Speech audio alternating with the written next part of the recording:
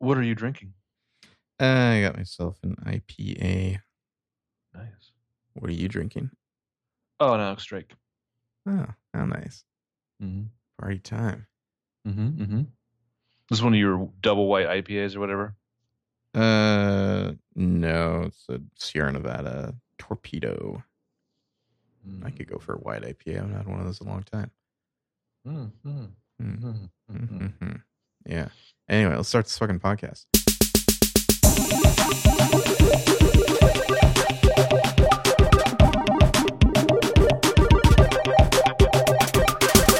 Hello and welcome to Headcanon. I'm James. And I'm Marco.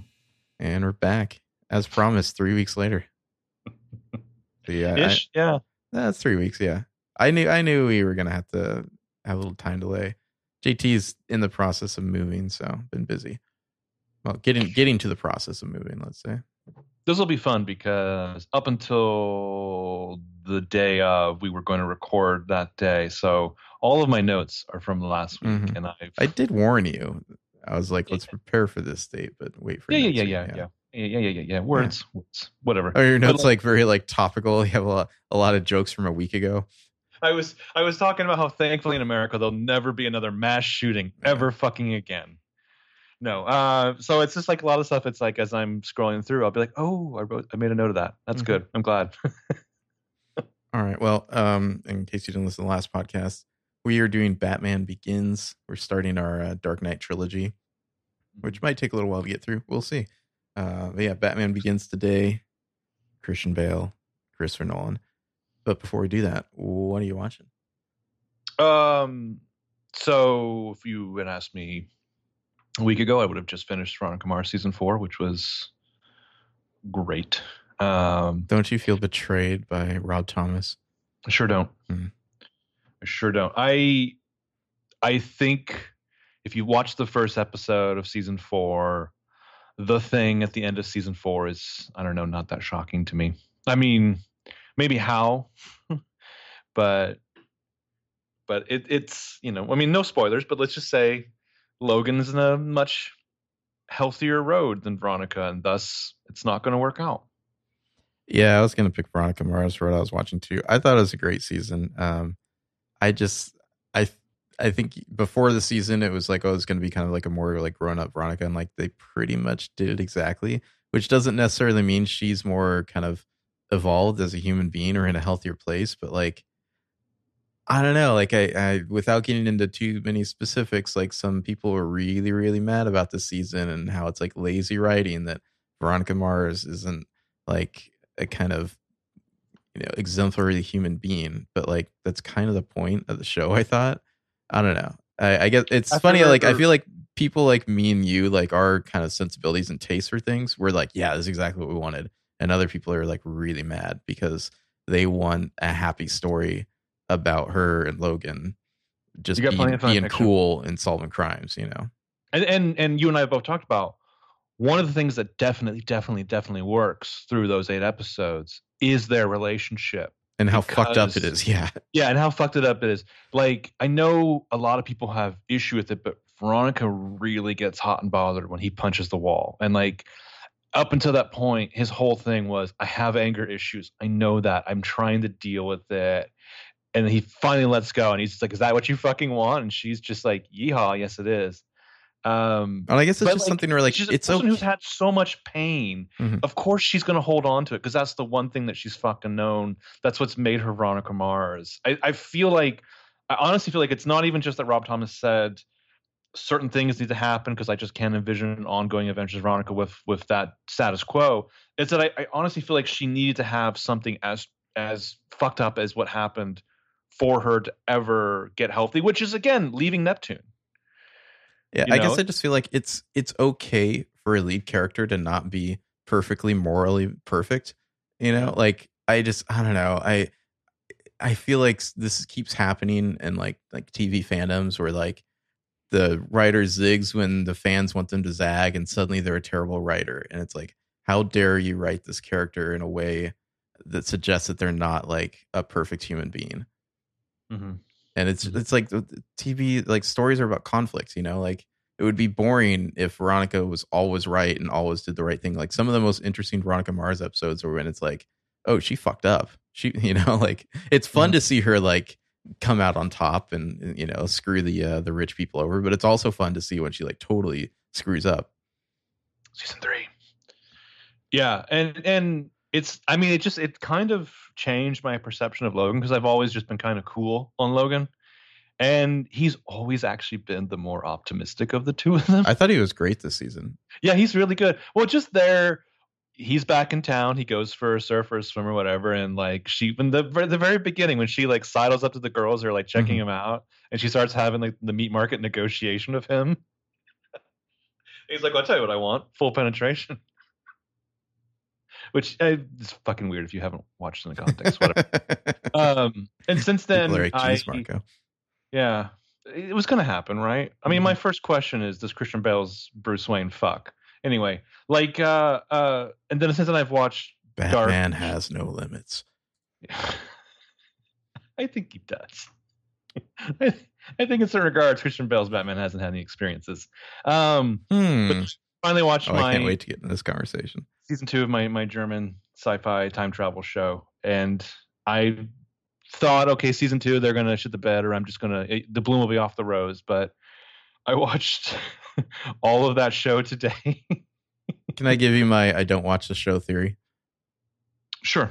I think there's only like 5 actual people in the town, and they're all just like seeing different versions of themselves from different timelines. Not even close.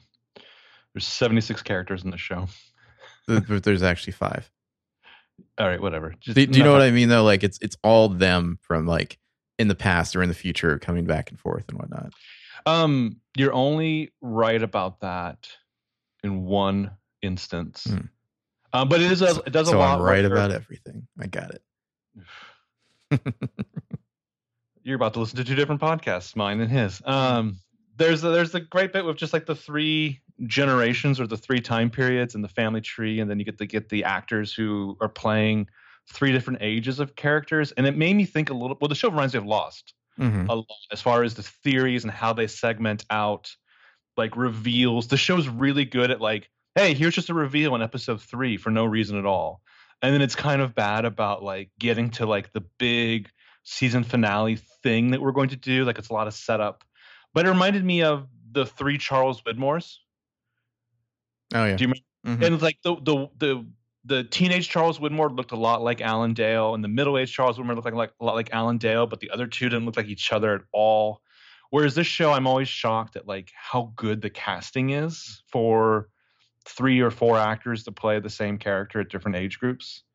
Yeah, it's I don't know. There's a cultural thing because it's a foreign language show, but I can't imagine watching this week to week. This is the one time where I'm like binging probably helps with this complicated time travel show. Yeah, I kind of wish Veronica Mars was week to week. I feel like we might have podcasted it if it was. Yeah. That would have made the finale such a bigger event too.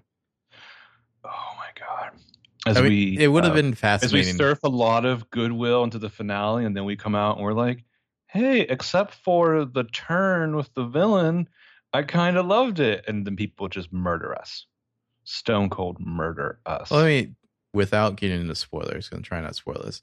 The kind of one of the eventual villains of the show. Did you see that coming? Like, what was your kind of did you guess it, did you not guess it kind of response there? One of the kind of villains? Could you be kind of more specific? The one who ultimately gets one over on Veronica. Well, you and I discussed this. My thing is, I know, but we're podcasting. Yeah. There's a lot of back and forth about this villain being like, they're obviously guilty, and then Veronica's like, yeah, you're guilty, and then they're like, well, maybe they're not. Oh, maybe they're not. Blah blah blah. And there's a lot of earlier red herring stuff. So it was hard to make that jump. But the problem is, it's played by an actor who I typically enjoy, and I think has been brilliant in certain Jason Reitman movies starring Charlize Theron. You're but like really giving things away, huh? No. Yes. People who have waited this long for this podcast have already either watched Veronica Mars or they're never going to, right? Okay. But like, I felt like this actor's turn, like act performance wise, there was no difference. I wasn't crazy about that. I would disagree with that. I felt like they did have something, right at the end there. But it sounds like you didn't like the actor as much as I did, or at least the role they played. I love it, but I didn't think it was bad. What did you think of Isabella Vidovic? Who's that? Is that the young girl? That's Maddie. Yeah. Oh, yeah, she's fine. I haven't seen this last season of iZombie that's airing now, but she was on iZombie last year and she was great. I was so fucking thrilled when she showed up in like season or episode 1 of this season. Yeah, she probably finished iZombie. Like, I really like this idea of no spoiler, whatever. She doesn't die. She's still alive at the end of the season. So like her new setup, I kind of think is interesting. But I mean, again, the people who are complaining about the Logan stuff, if there's any kind of Logan stuff to complain about, you are so bad at not seeing spoilers. Because you made me self-conscious about it, you piece of shit. Okay. But like, I really like Veronica and Keith. Always, they are the core of the show to me, and it just sticks in this season. They nail that above all else. It would have been really interesting. Yeah, I mean, they've always been the heart of the show. It would have been really interesting if the show was week to week to see, because there's so much kind of ominous foreshadowing through the season, like to see what people would have been thinking by that last episode, Yeah. Because at a certain point, they foreshadow it so much. You're like, okay, what are they actually going to do? Yeah. Because I see the Grim Reaper with his scythe getting like a Jamba Juice in the background here. Like, what are they actually going to do? All right. Well, what are you listening to? Lately, I have been listening to an album by an artist called, I believe it's pronounced, I had to go watch an interview to see how it's pronounced.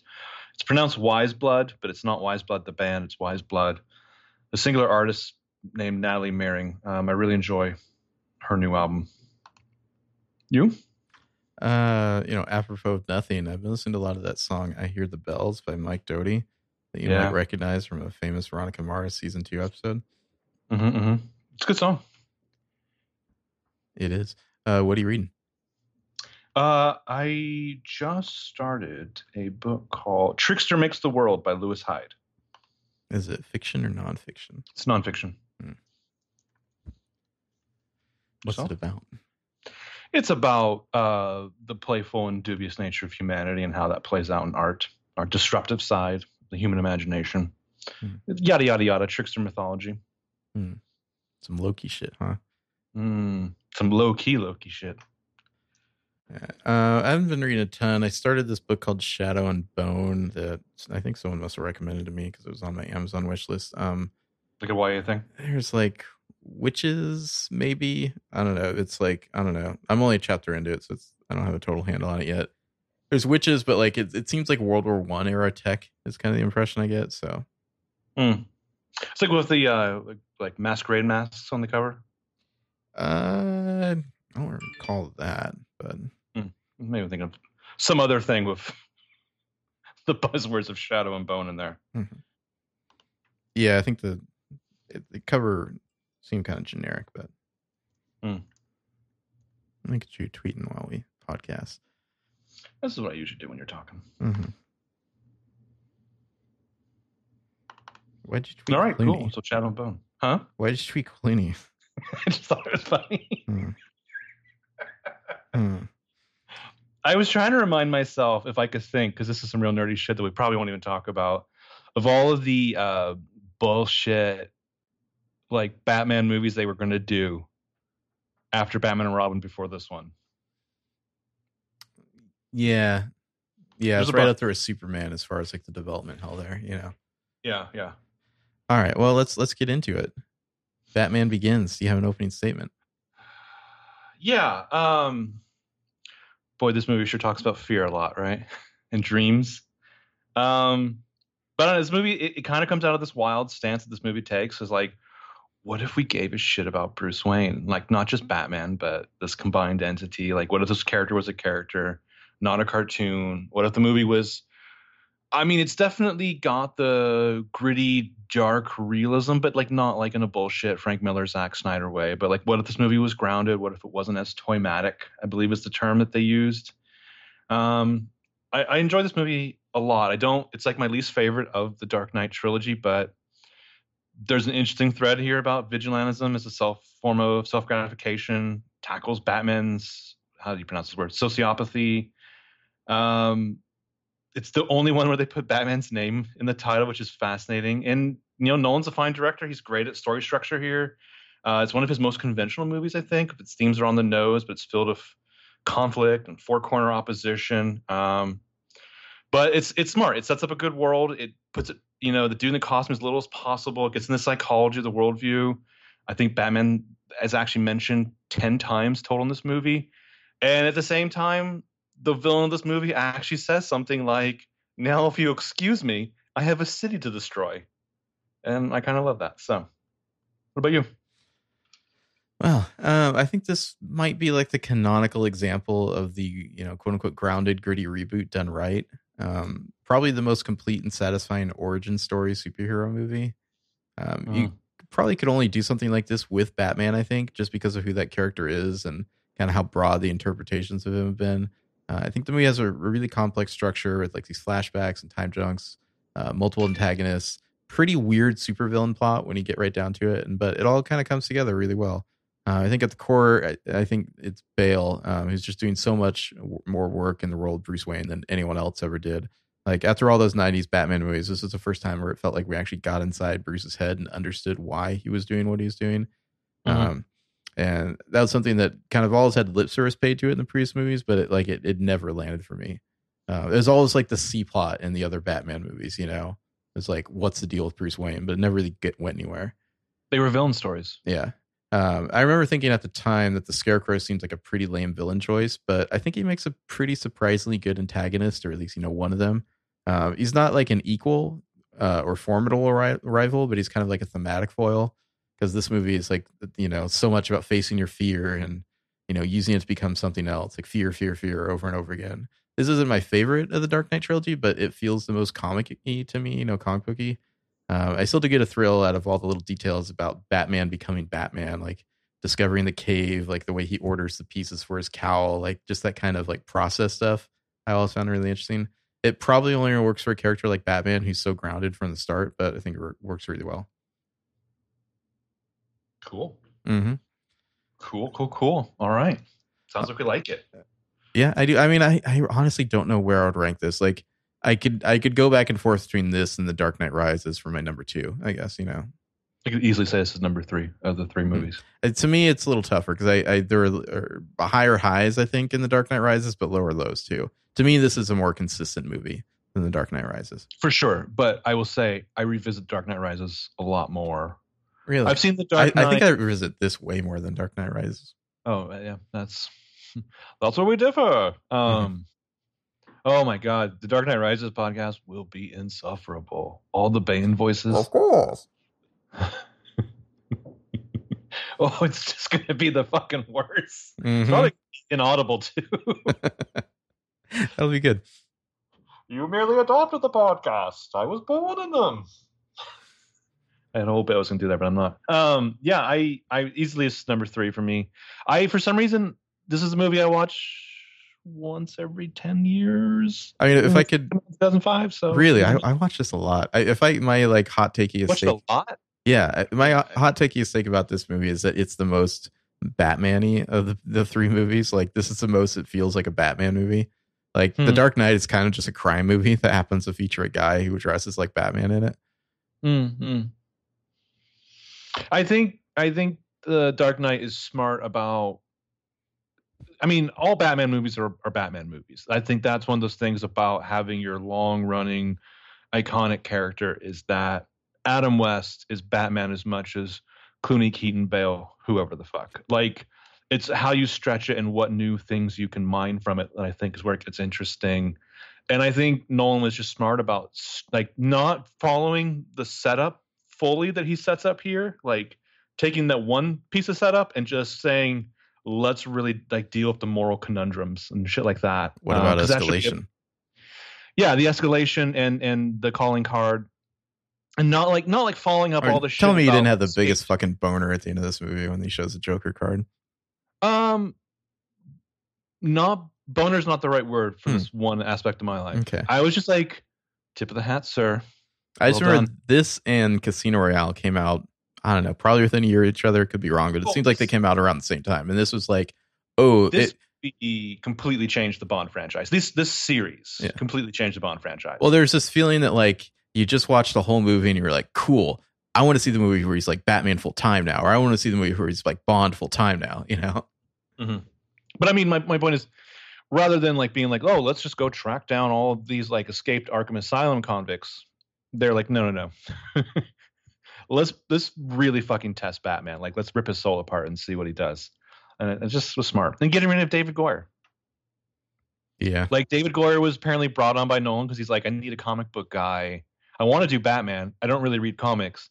So give me a comic book guy to give me some whatever, some coverage. Do you think it's like a thing where like the kind of auteur directors pair themselves with like a hacky writer so that like when their movies come out, anytime you don't like a line of dialogue, you'd be like, oh, that was Goyer, you know? Like there's a few cheesy lines in this movie and you can just be like, oh yeah, that's probably Goyer. Well, did you ever hear this story about like how Nolan came to this? No. It's like, you know, he's got some heat from Memento. He's got some heat, a little bit of heat from Insomnia. And so they bring him in and they're like, here's some of the open scripts that we have going, you know, anything you're interested in. And it's like, they're not bringing him over to Batman because it's been such a fucking shit show, well of horrors. And finally he's just like, what about Batman? Like, he's the guy who he actually said to them, like, I have kind of a take. Mm-hmm. Can I explore that? And which is funny because a lot of the elements that he picked up were shit that were in all the development hell scripts. Because I think the other reason this had to be a reboot is supposedly Nicholson's contract was such a fucking Magna Carta for an actor, and that he got paid for every movie that was a sequel to the movie he was in, regardless if he was in it. And so it was kind of like eventually they had to reboot it just to break that clause. But they were going to bring him back in a whole thing and cast Madonna as Harley Quinn, and there was going to be some fear gas, and he was going to have like a Joker hallucination, and they were going to pay Nicholson even more money to do like a 5-minute like Brando-esque cameo. That sounds like Warner Brothers to a T. Oh, there was just a bunch of bullshit. And then, of course, the infamous Aronofsky. Gordon has a beer and cheats on his wife. Yeah, Gordon has a beer and cheats on his wife. A classic meme from before memes existed, yeah. Yeah. Well, back in the fucking Ain't It Cool days of like the internet talking about these movies. I mean, I don't know, whatever. Like, we used to have Westerns, now we have superhero movies. So top moments? Profound. I have 10. Holy shitballs. I like this movie. What can I say? You always surprise me because I'm always just like, all right, well, I got a whole bunch. It's creeping up real high. I don't want to do them all because I'll get some business from him. And then it's like, here I come with my 7, and I'm like, please, sir, can I do 7? And you're like, I got to keep you on your toes. So 6 of them for last week. I haven't even scrolled down to see what they are. I just added my number 7. So please start us off with your number 10. My honorable mention, number 7. And this is really just, I don't know. I feel like it's, you know, you got to put this one in there. It's just the I'm Batman moment. It's not the best I'm Batman moment, but, you know, it's like, oh, we've been building up to that for like over an hour. We finally got there. Literally like an hour. Yeah. Mm-hmm. All right. I guess I'll just go right to my honorable mention, number 6. Just climbing the mountain in the beginning. I like the kind of photography there. I feel like Nolan loves like going to like glaciers and shit to shoot at. It looks cool. Especially since he does no second unit. There's no second unit on his films. Yeah, he gets to travel. He's like, put Bale on a mountain. Mm-hmm.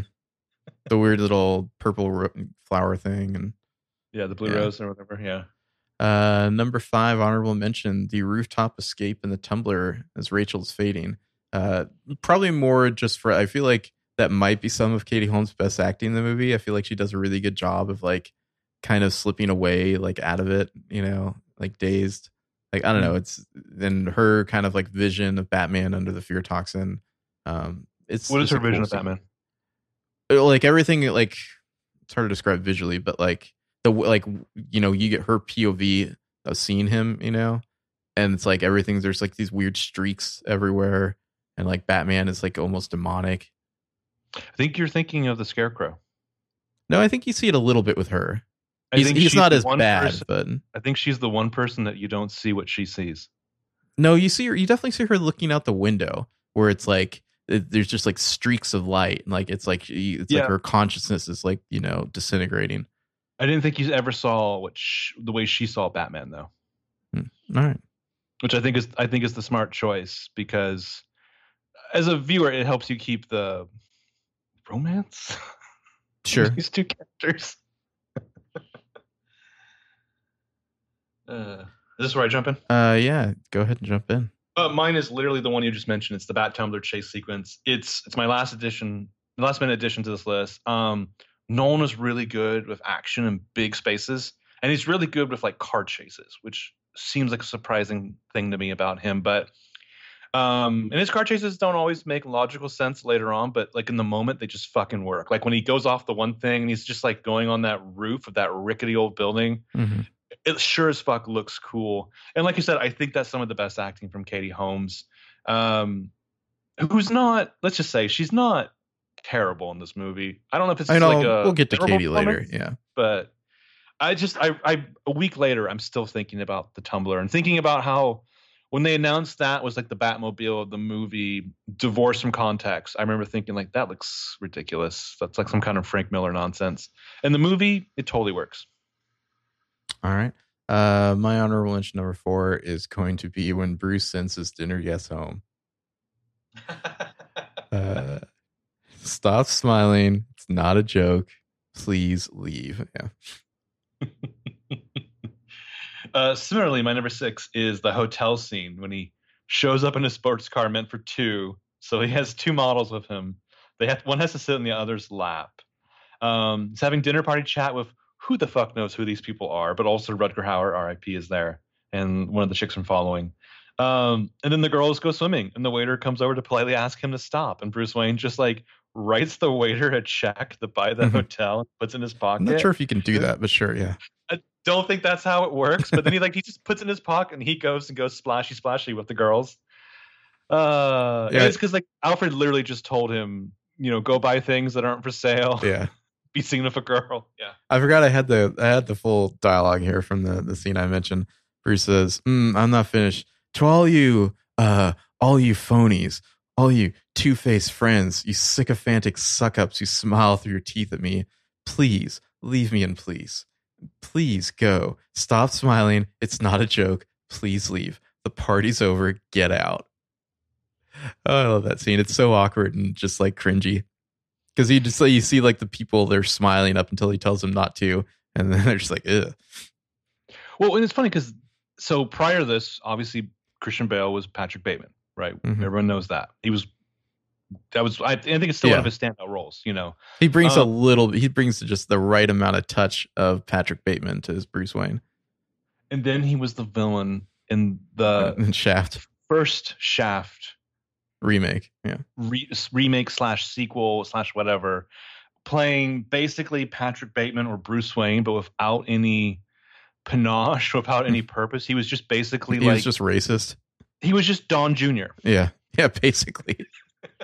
Yeah, I just love that line. You sycophantic suck-ups. That's some good S words there. Mm-hmm. All right, where are we at? My honorable mention number 3. When Dr. Crane tells Falcone that his boss is coming, just that kind of that little conversation there, where Crane goes to Falcone to be like, hey, you gotta like stop like sending your goons to me to like claim insanity. And I don't know, just the whole thing where Crane's threatening Falcone, and Falcone, I think Falcone has a line where it's just like, maybe we'll just kill you, or something like that.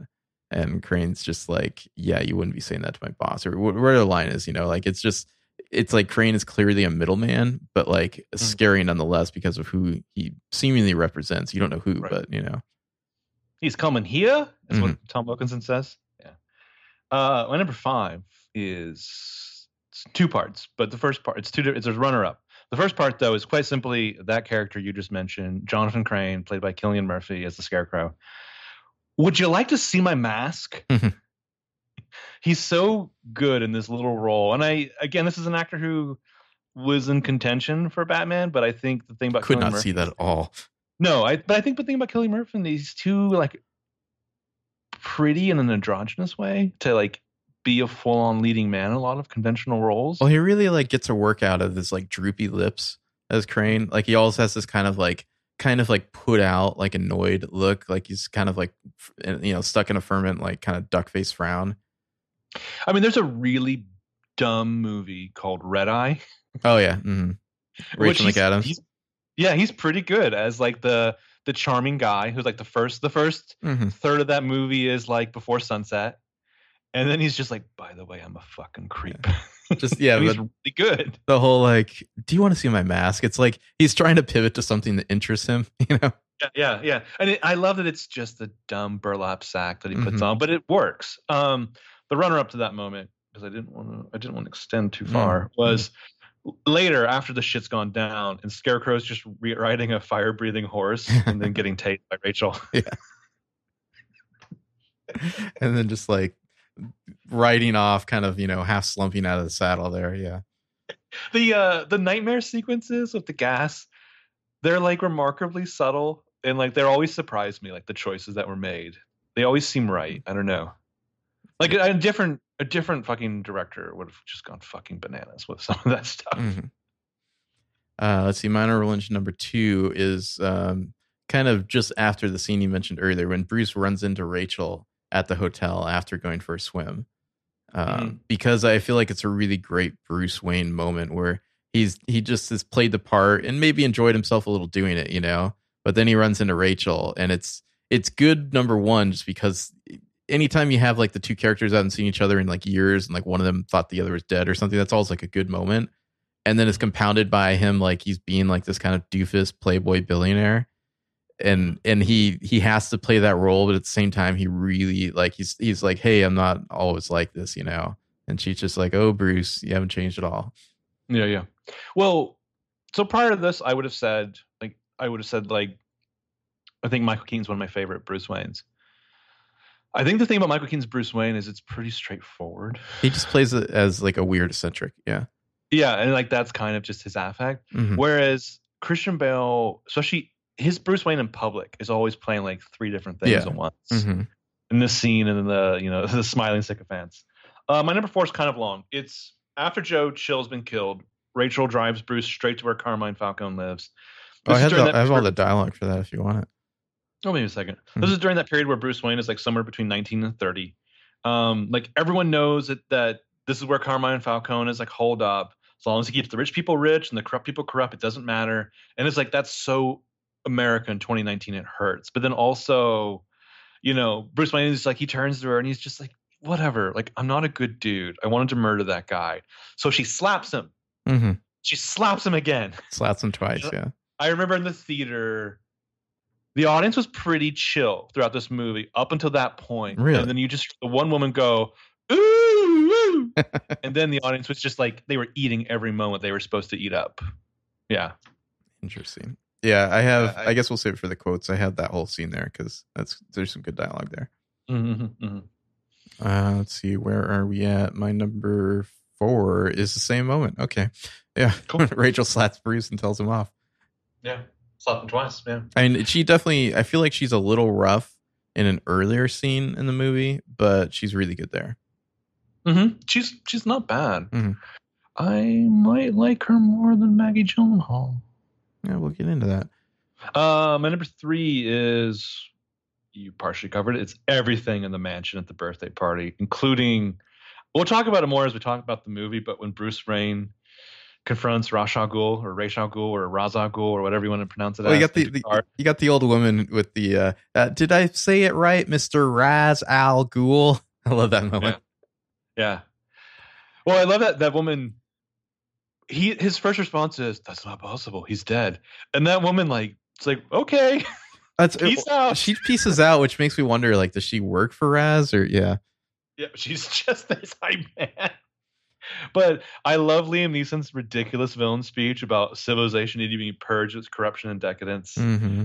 Liam Neeson, I don't know. I think other people might think he's the worst part of this movie. I think he's So fun. And this is before he did Taken or Cold Pursuit. I don't think I would call him the worst part of this movie by far. No, I think he's fucking nailing. This is also it's that period where Liam Neeson always played like your mentor or father figure who got killed in the first act. And here he's kind of doing that. I think he does it again in Widows. I haven't seen Widows though, but that's my theory. Over the ages, our weapons have grown more sophisticated. With Gotham, we tried a new one: economics. Like, what other cities have they been burning? And I love that the League of Shadows has a real like burn Gotham to the ground boner that lasts for 2 more movies. Mm-hmm. Let's see. My number 3 is this is a classic superhero moment when Bruce kind of reveals himself to Rachel by how he responds to her, and then flies away. It's just like you don't get this as much in the Marvel movies, maybe because most of them, well, some of them don't fly. Like I guess you maybe get it with Iron Man a little, but like the superhero and their love interest, the superhero is off to save the city, and the love interest is stuck there, kind of watching them go. You know, I feel like that was a big staple in like Batman and Superman movies for sure. And it's, I don't know, it always works for me. I think the problem with where the Marvel movies are now is that you need really talented filmmakers and a clear vision to nail the iconic moments of each character. You know what I mean? Like there's character moments, and then there's like those kind of big, larger in life. Like this is the mythic moment. Yeah, the legend of this person that's been like building this.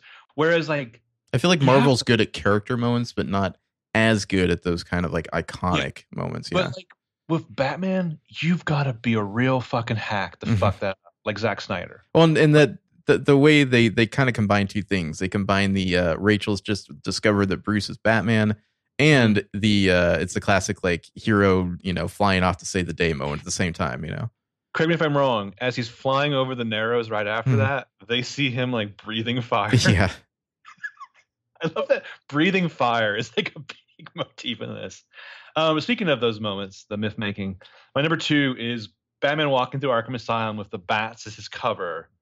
And again, it just nails the iconography and the pageantry. When he calls the bats with like the little shoe thing, and then he like dives down the spiraling staircase there, the wings open. I mean, it's a beautiful image. And I almost think maybe Nolan nails this more than Tim Burton did. See, to me, that I feel like there's like a big book of like Batman tropes somewhere at Warner Brothers where it's like they just had like Batman has a device that calls bats to him and walks through them. Like I feel like that was just like in the hopper, and it's just like waiting for like, you know, them to need it for a script somewhere.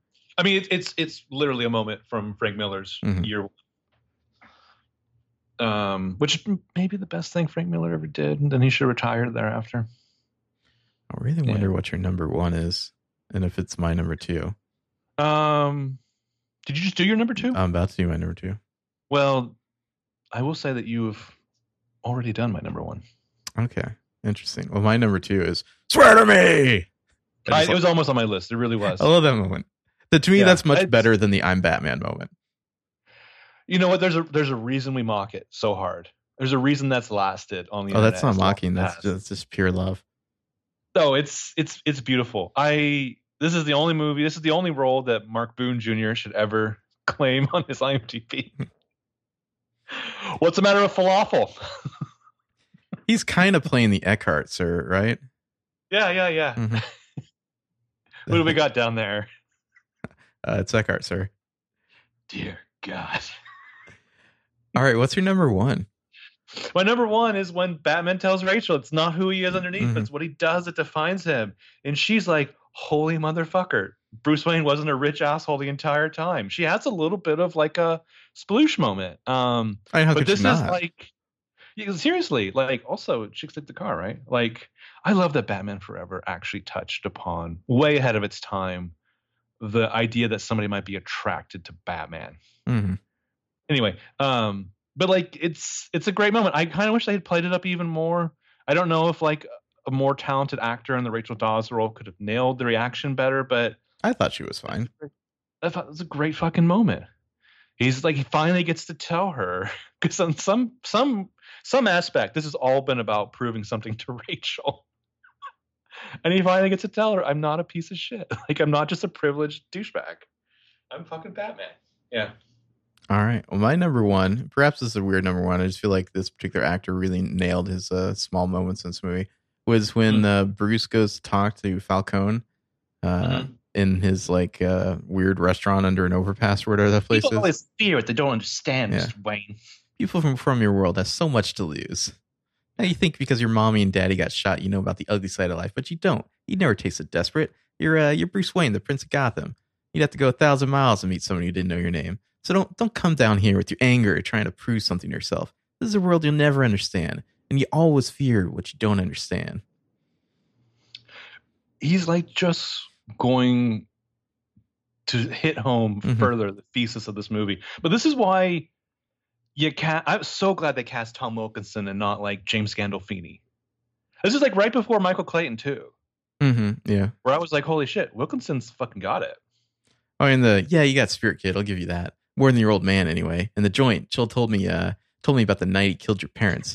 He said your father begged for mercy. Begged. Like a dog. It's great. Yeah, and just that scene, just kind of Bruce realizing how in over his head he is, and like, you know, like the Falcone threatens, "Hey, I could just like shoot you right here, and no one would do anything," you know. Bang, bang, yeah. Well, like they cut over to like there's the judge. There's the judge, yeah. Some girl, yeah.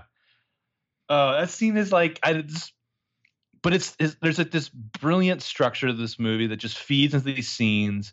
I don't want to like ape it too much, but there's a Nerdwriter video about like what Zack Snyder doesn't get is that there's moments and there's scenes, and Zack Snyder thinks that he can do a whole movie of moments, whereas Nolan has found his perfect tapestry for all these great scenes. Yeah, exactly.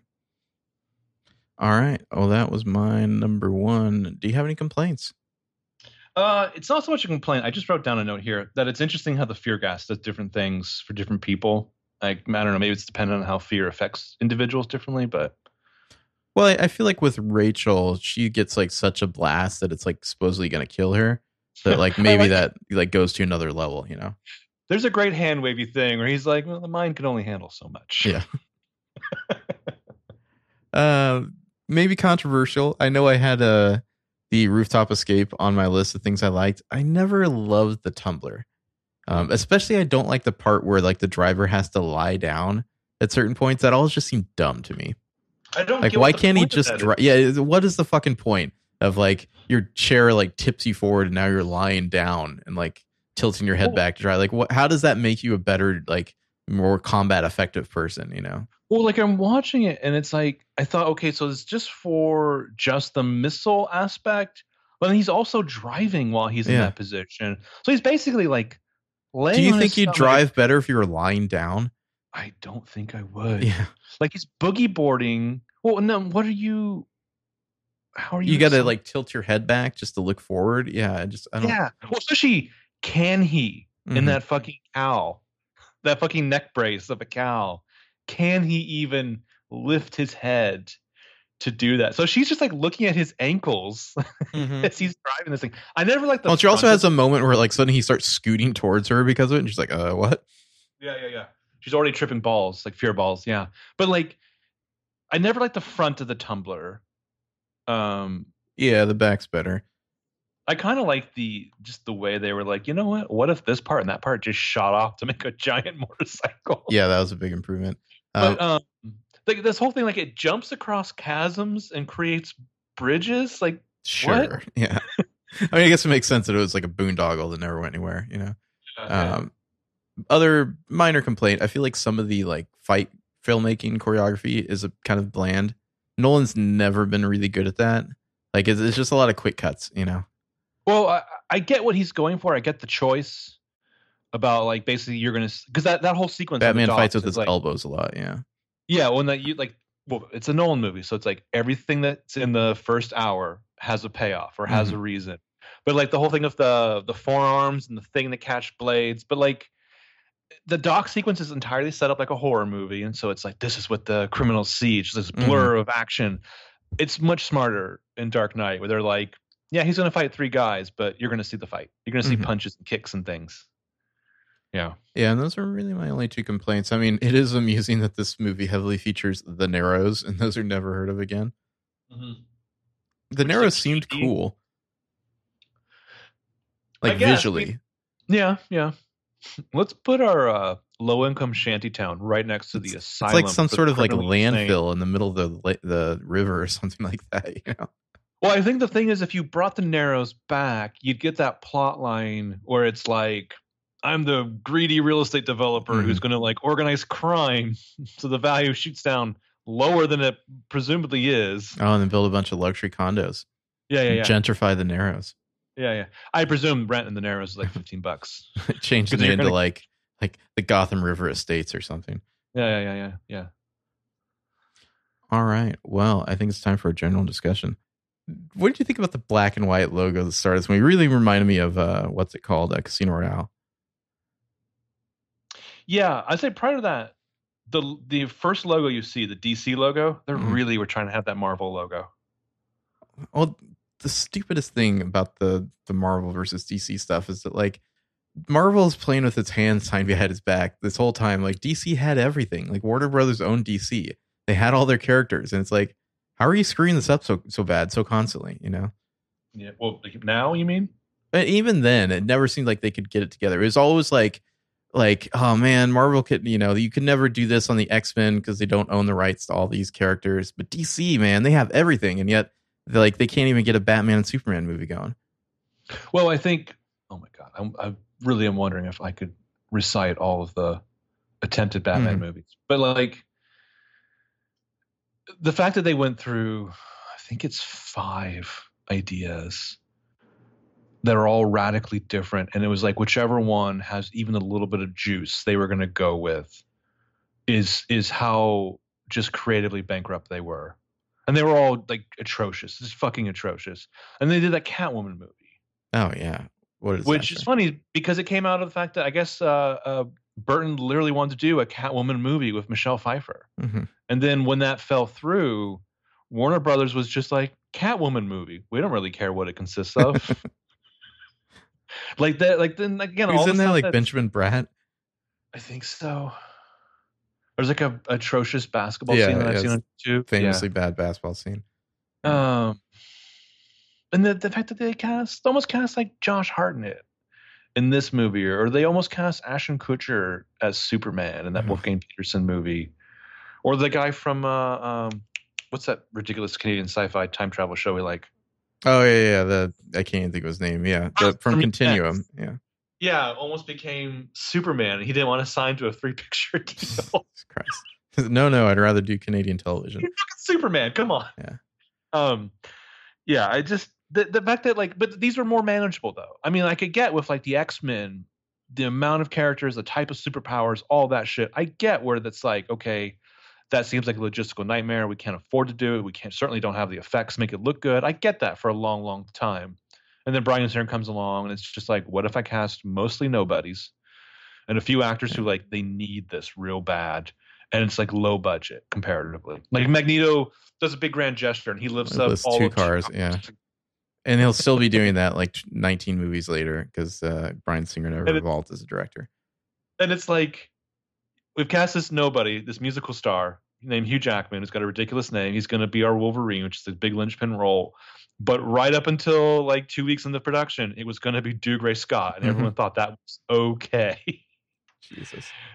But I mean, like Batman, it's like this should be a home run. Like you don't have to do it as big, you don't have to do it as expensive, and you just need somebody with vision who's just like, I have a little bit of clout and I know how to make it. I mean, they had to recover from the Schumacher movies, and like the excesses of those.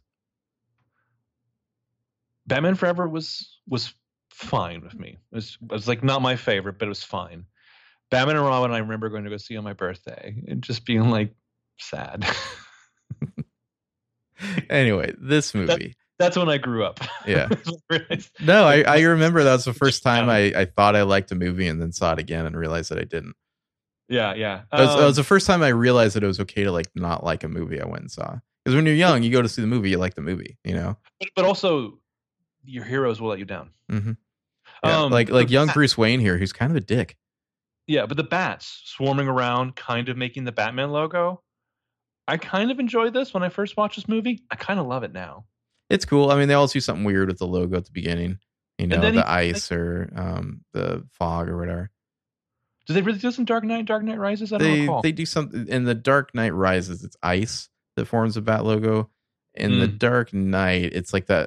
That's what it is. It's like that weird. Yeah, at the beginning of the movie, there's like this weird like blue explosion thing at the beginning of the Dark Knight. That's what it is. Okay. But yeah, then it cuts like that swirl of bushes as like Bruce is running. He's a little dick, man. He's like playing the whole like my house, like my possessions thing, where he like steals this arrowhead she found and runs away with it. I mean, it serves him right. Well, he's like, you're the help. Basically. Also, just classic rich white pipsqueak. I mean, I guess we get kind of the definitive Bruce Wayne's parents getting killed flashback sequence in this. Like, this is really all we need. We never need to see it again after this movie. Yeah. But you'll see it again. I mean, I feel like this was probably the most fleshed out of all of them, because you saw it a lot in the earlier Batman movies, but it was always just kind of, and I guess he kind of got it in. I'm trying to remember. In the first Batman, do we actually see it, or is there like a weird replay where Batman like shows up and isn't there a thing with like another family? At the very beginning, yes. Yeah, and then you see his origin later as a dream nightmare thing. But this one felt pretty straightforward. Yeah. Let me ask you a question. Pick one scene from this movie. And then tell me what it's like when you imagine Robert Pattinson in it. I mean, I think their Batman's going to be different for sure. Yeah. Don't you want to see Robert Pattinson like audition with like the stop smiling? This isn't a joke. I mean, I guess theirs is going to, I don't know if it's going to be an origin story, but it's going to be a youngish Batman, you know?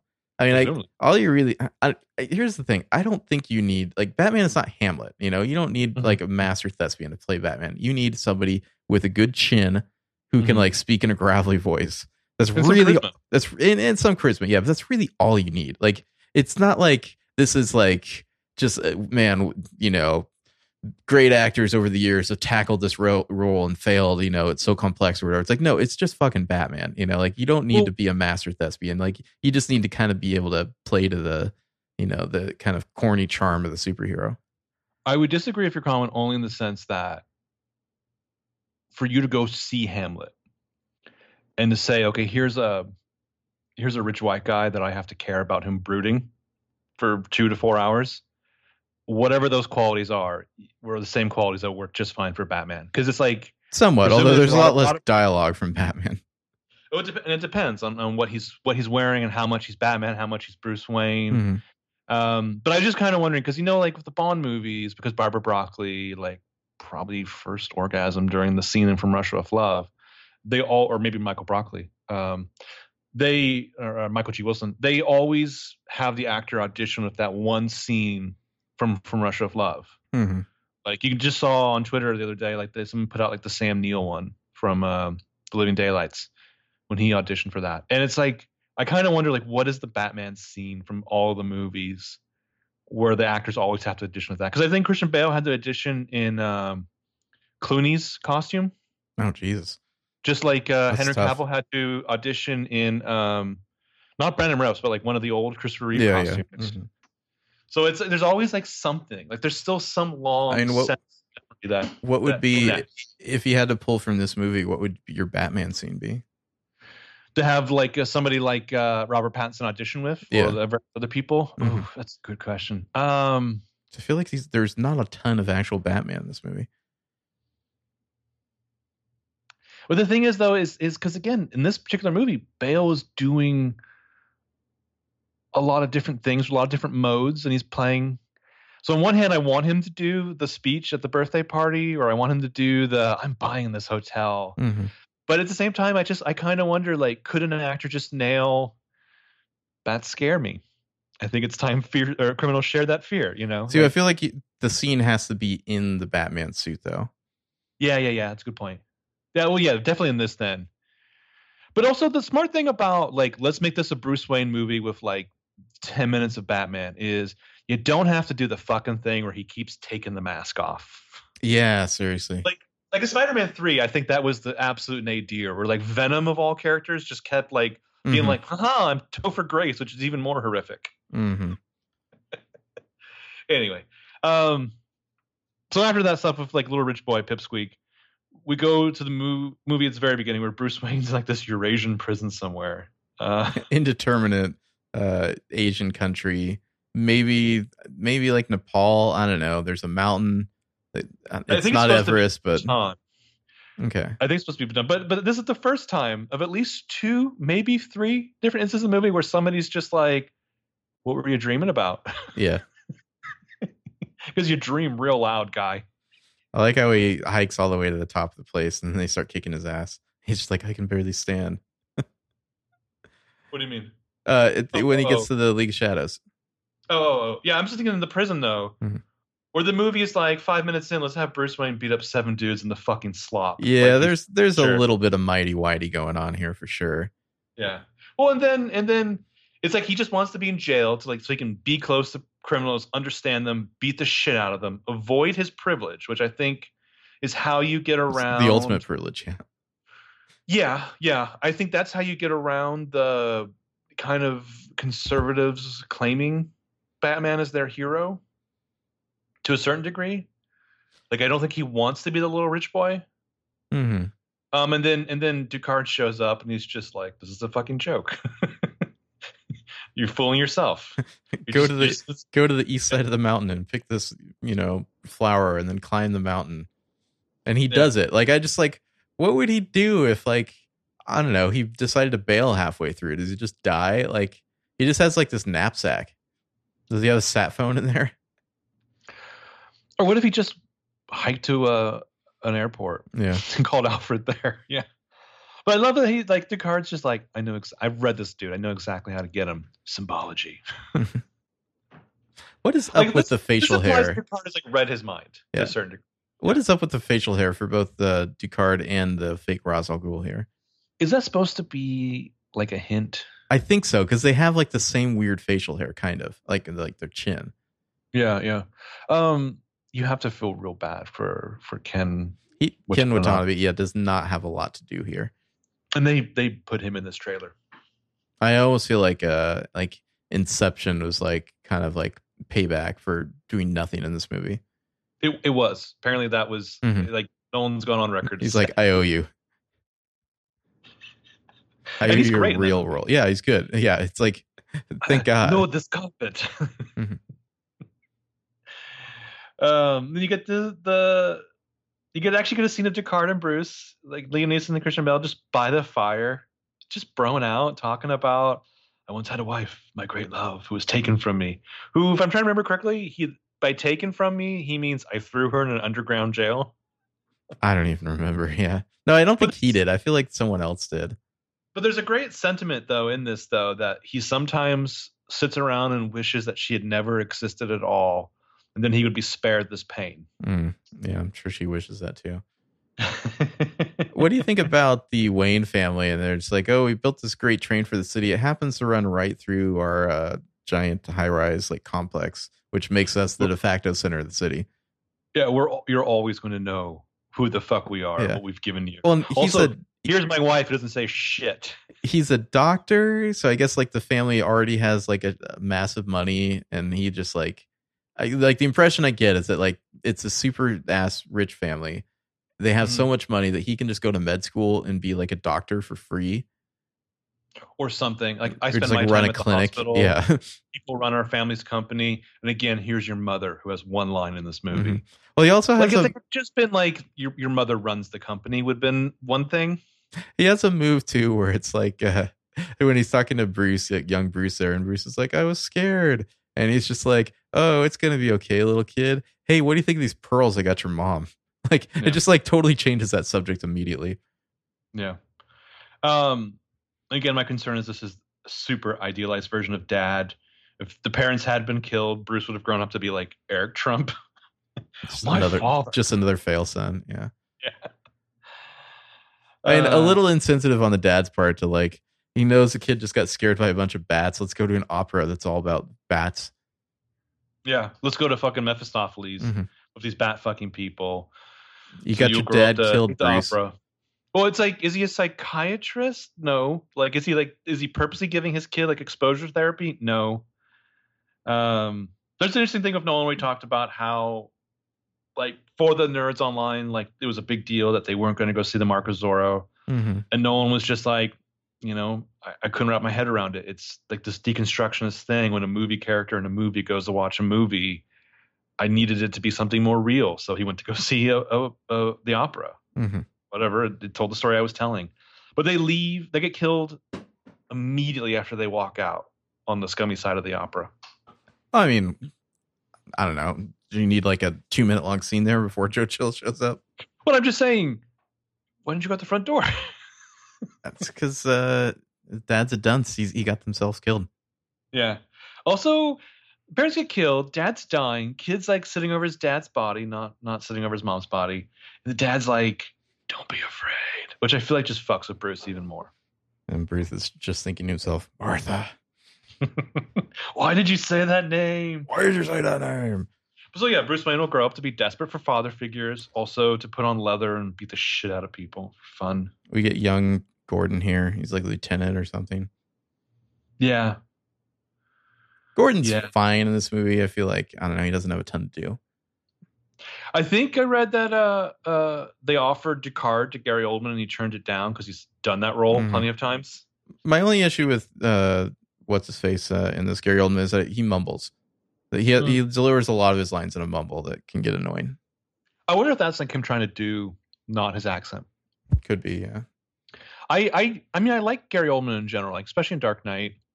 He's fine in Dark Knight Rises with "I only hope you have a friend like I did." Yeah, I'll get the flashback where we find out when he's grown up that Bruce still feels guilt over his parents' death, and also apparently Alfred is the legal guardian. The butler became the legal guardian. Sure.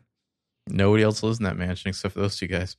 So he wakes up. Michael Caine is Alfred. Pretty good Alfred. I know the other guy is like a classic and all, but the other guy is in classic movies. Yeah. Let's put it that way. It's not like Michael Gough is like knocking out of the fucking park. His Alfred is very standard, whereas I feel like this Alfred is, especially when you get to the Dark Knight, he's a little weird. Like this Alfred is like very gung-ho about like, oh, messed away and you've returned and you want to be a weird vigilante. Cool. I'll help you. Immediately. His first comment is just, I assume, my name's Michael Caine, by the way. I assume you're going to want to protect your identity to protect the ones closest to you, mostly me. But also, he never pushes back. He has a line or two. Well, yeah, later. Knight, which you have a whole fucking prequel show in which Alfred's like a secret agent superhero. Yeah. But yeah, so like the one flashback, he's like, back in the present talking about this with Liam Neeson.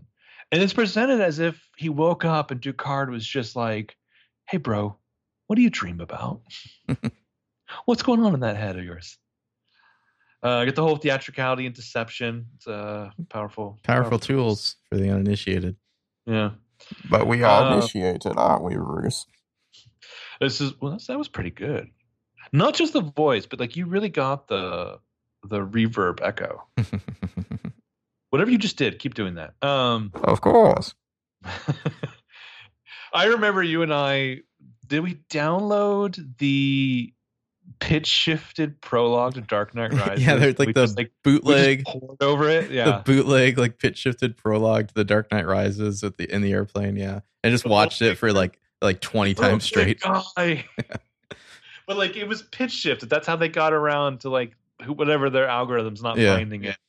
And that was like, we watched it so many times that it was burned into our memory. So it felt a little weird. Yeah, it's like when you've listened to a song so many times that when you hear like the live version, it's weird to hear it, But yeah, this montage is where Bruce started to realize that darkness was his ally. Everything in Ninja School comes back up later. That's kind of Nolan's thing. It's weird, like arm guard things, yeah. Yeah, is Rachel, she's got to be like older than Bruce, right? No, I think they're supposed to be the same age. I mean, is she working as a lawyer during the Joe Chill? I don't think she is, although it's hard to tell. She's at Princeton, and it seems like she's already working for the DA. Yeah, who knows? I mean, maybe he's in grad school or something. I mean, his 19 to 30 haircut there, yeah. Yeah. It's just basically, it's like, it's the thing in The Office where Michael Scott like tried to make his hair look like Jim's. Mm-hmm. So the one of the most unbelievable parts of this movie is that we get Bruce Wayne, super rich college kid, is going to wear a denim shirt to his parents' killer's parole hearing. I don't think so. A denim shirt? No. No, sir. No, he's been at Princeton too long. Do you think this character is Fox? I don't know. That is. I obviously he fucks in Dark Knight Rises. He probably did in college. But like, was it like an angry like fuck? Was he just like my parents? I think the word you're looking for is sport fuck. Yeah, don't just stare at it, eat it. Katie Holmes in this, there are a couple scenes where she's not great, but I do think she's overall better than Maggie Gyllenhaal as the character of Rachel Dawes. Like I don't really like Maggie Gyllenhaal's portrayal. Like Rachel Dawes in The Dark Knight always comes off as kind of like smug and aloof. Like her whole like Chip Gordon, he's a friend of mine. Yeah, I hate that delivery so much. It might be. I mean, I don't want to like vilify someone just for one bad line rating, but it's bad. Yeah, it just seems so smug. I love that. Also, that movie implies that she's dated two of her bosses. Well, so this movie, she's dating the DA, right? Or they have dated. Like he like she's telling him that it's over now. It doesn't he like kiss her at some point? He tries to, or like on the cheek or something. Like he keeps calling, and she's just like, "Stop! Yeah, this is a mistake." Yeah, so it's like she's dated two of her bosses, two DAs. Yeah, Well, I mean, at least she's. Well, she's the assistant DA. The DA dies in this, and yet in the next movie, she's still the assistant DA, right? Because you have to be elected DA. I guess. You don't just get promoted. I mean, DA. I feel like you could at least be like, "Hey, I survived, and like B, I don't know, helped." It seems like that would be the way it should go. It doesn't seem like a district attorney is a position that should be beholden to being elected. Same thing for sheriff. I don't know why we vote for coroners. That seems odd. My only question is, do you like to fuck them or not? Yeah. So sometimes Nolan's movies can be like a little cold. I think he's fascinating, like when he's mining little bits of emotion. There's a great bit, and the most surprising place in this movie to me, it's during the parole thing. The look on Joe Chill's face when the judge is like, "I understand there's a member of the Wayne family here," and it's like Joe Chill's like holding his breath, like just dreading what could be said. And then when like Bruce Wayne doesn't say anything or he gets up and leaves, it's like he exhales and he's so relieved. I love the bit with Bruce like throwing his wallet away, like running off the boat. Like I feel like that's such a boy fantasy, you know, that like if he needed to, he could go hitch ride on a boat and like become like a, you know, crime fighting badass or something. I think that's a superior image to like riding the rails. Also, do you remember when like Ray Cerbeja got like roles in movies? No. Who's that? Joe Chill? No, Ray Cerbeja is the hobo who gets the that guy. Coat. He used to have. He was, first of all, he was the villain in The Saint. He's in Eyes Wide Shut. He's been in things, you know, prior to this, like in the 90s, they cast him as like your local Croatian. I just figured he was actually homeless and they found him on the street there. Yes. This homeless person who will spend the next 10 to 15 years just in that spot. Just in that coat. Yeah. It's such a good coat. Yeah, it's a nice coat. I would sold that coat for drinking money personally. That's just me. Fortunately, I have a home. Ducard, I love though. Like we get back to the present. Ducard's like, the next phase of your training will be psychedelics. I did like the bit where like the weird choreographed like ninja scene here where they keep on like moving around to like obscure him until he cuts one of them. How many times, as if you're Joe Ninja in this ninja school, like how many times are you doing this for every new fucking recruit? Do they have it all down? Like they just like know their set moves, you know? Like their choreography, like they have like a guy who comes in and just like teaches them how to like pop and lock as a ninja. They're just like, man, I really hope this guy in training like is kind of conscientious enough not to just be wildly swinging a sword when there's other people around, you know? Well, then the one guy gets caught and he's like, "Ow!" None of the rest ever caught me. So these ninjas have been training for years. Little rich boy climbs up the side of a mountain, and Ducard's like, "I want you to lead them." Yeah, seriously. I mean, it doesn't seem like, I don't know. How long do you think he's been here? To me, it seems like maybe a couple months. Tops. Yeah. I mean, I guess you could, if you wanted to, you could be like, no, he was there for 2 years, but it doesn't really seem like that. And quite possibly half of his training was like, have you ever seen The Shadow starring Alec Baldwin, Mr. Wayne?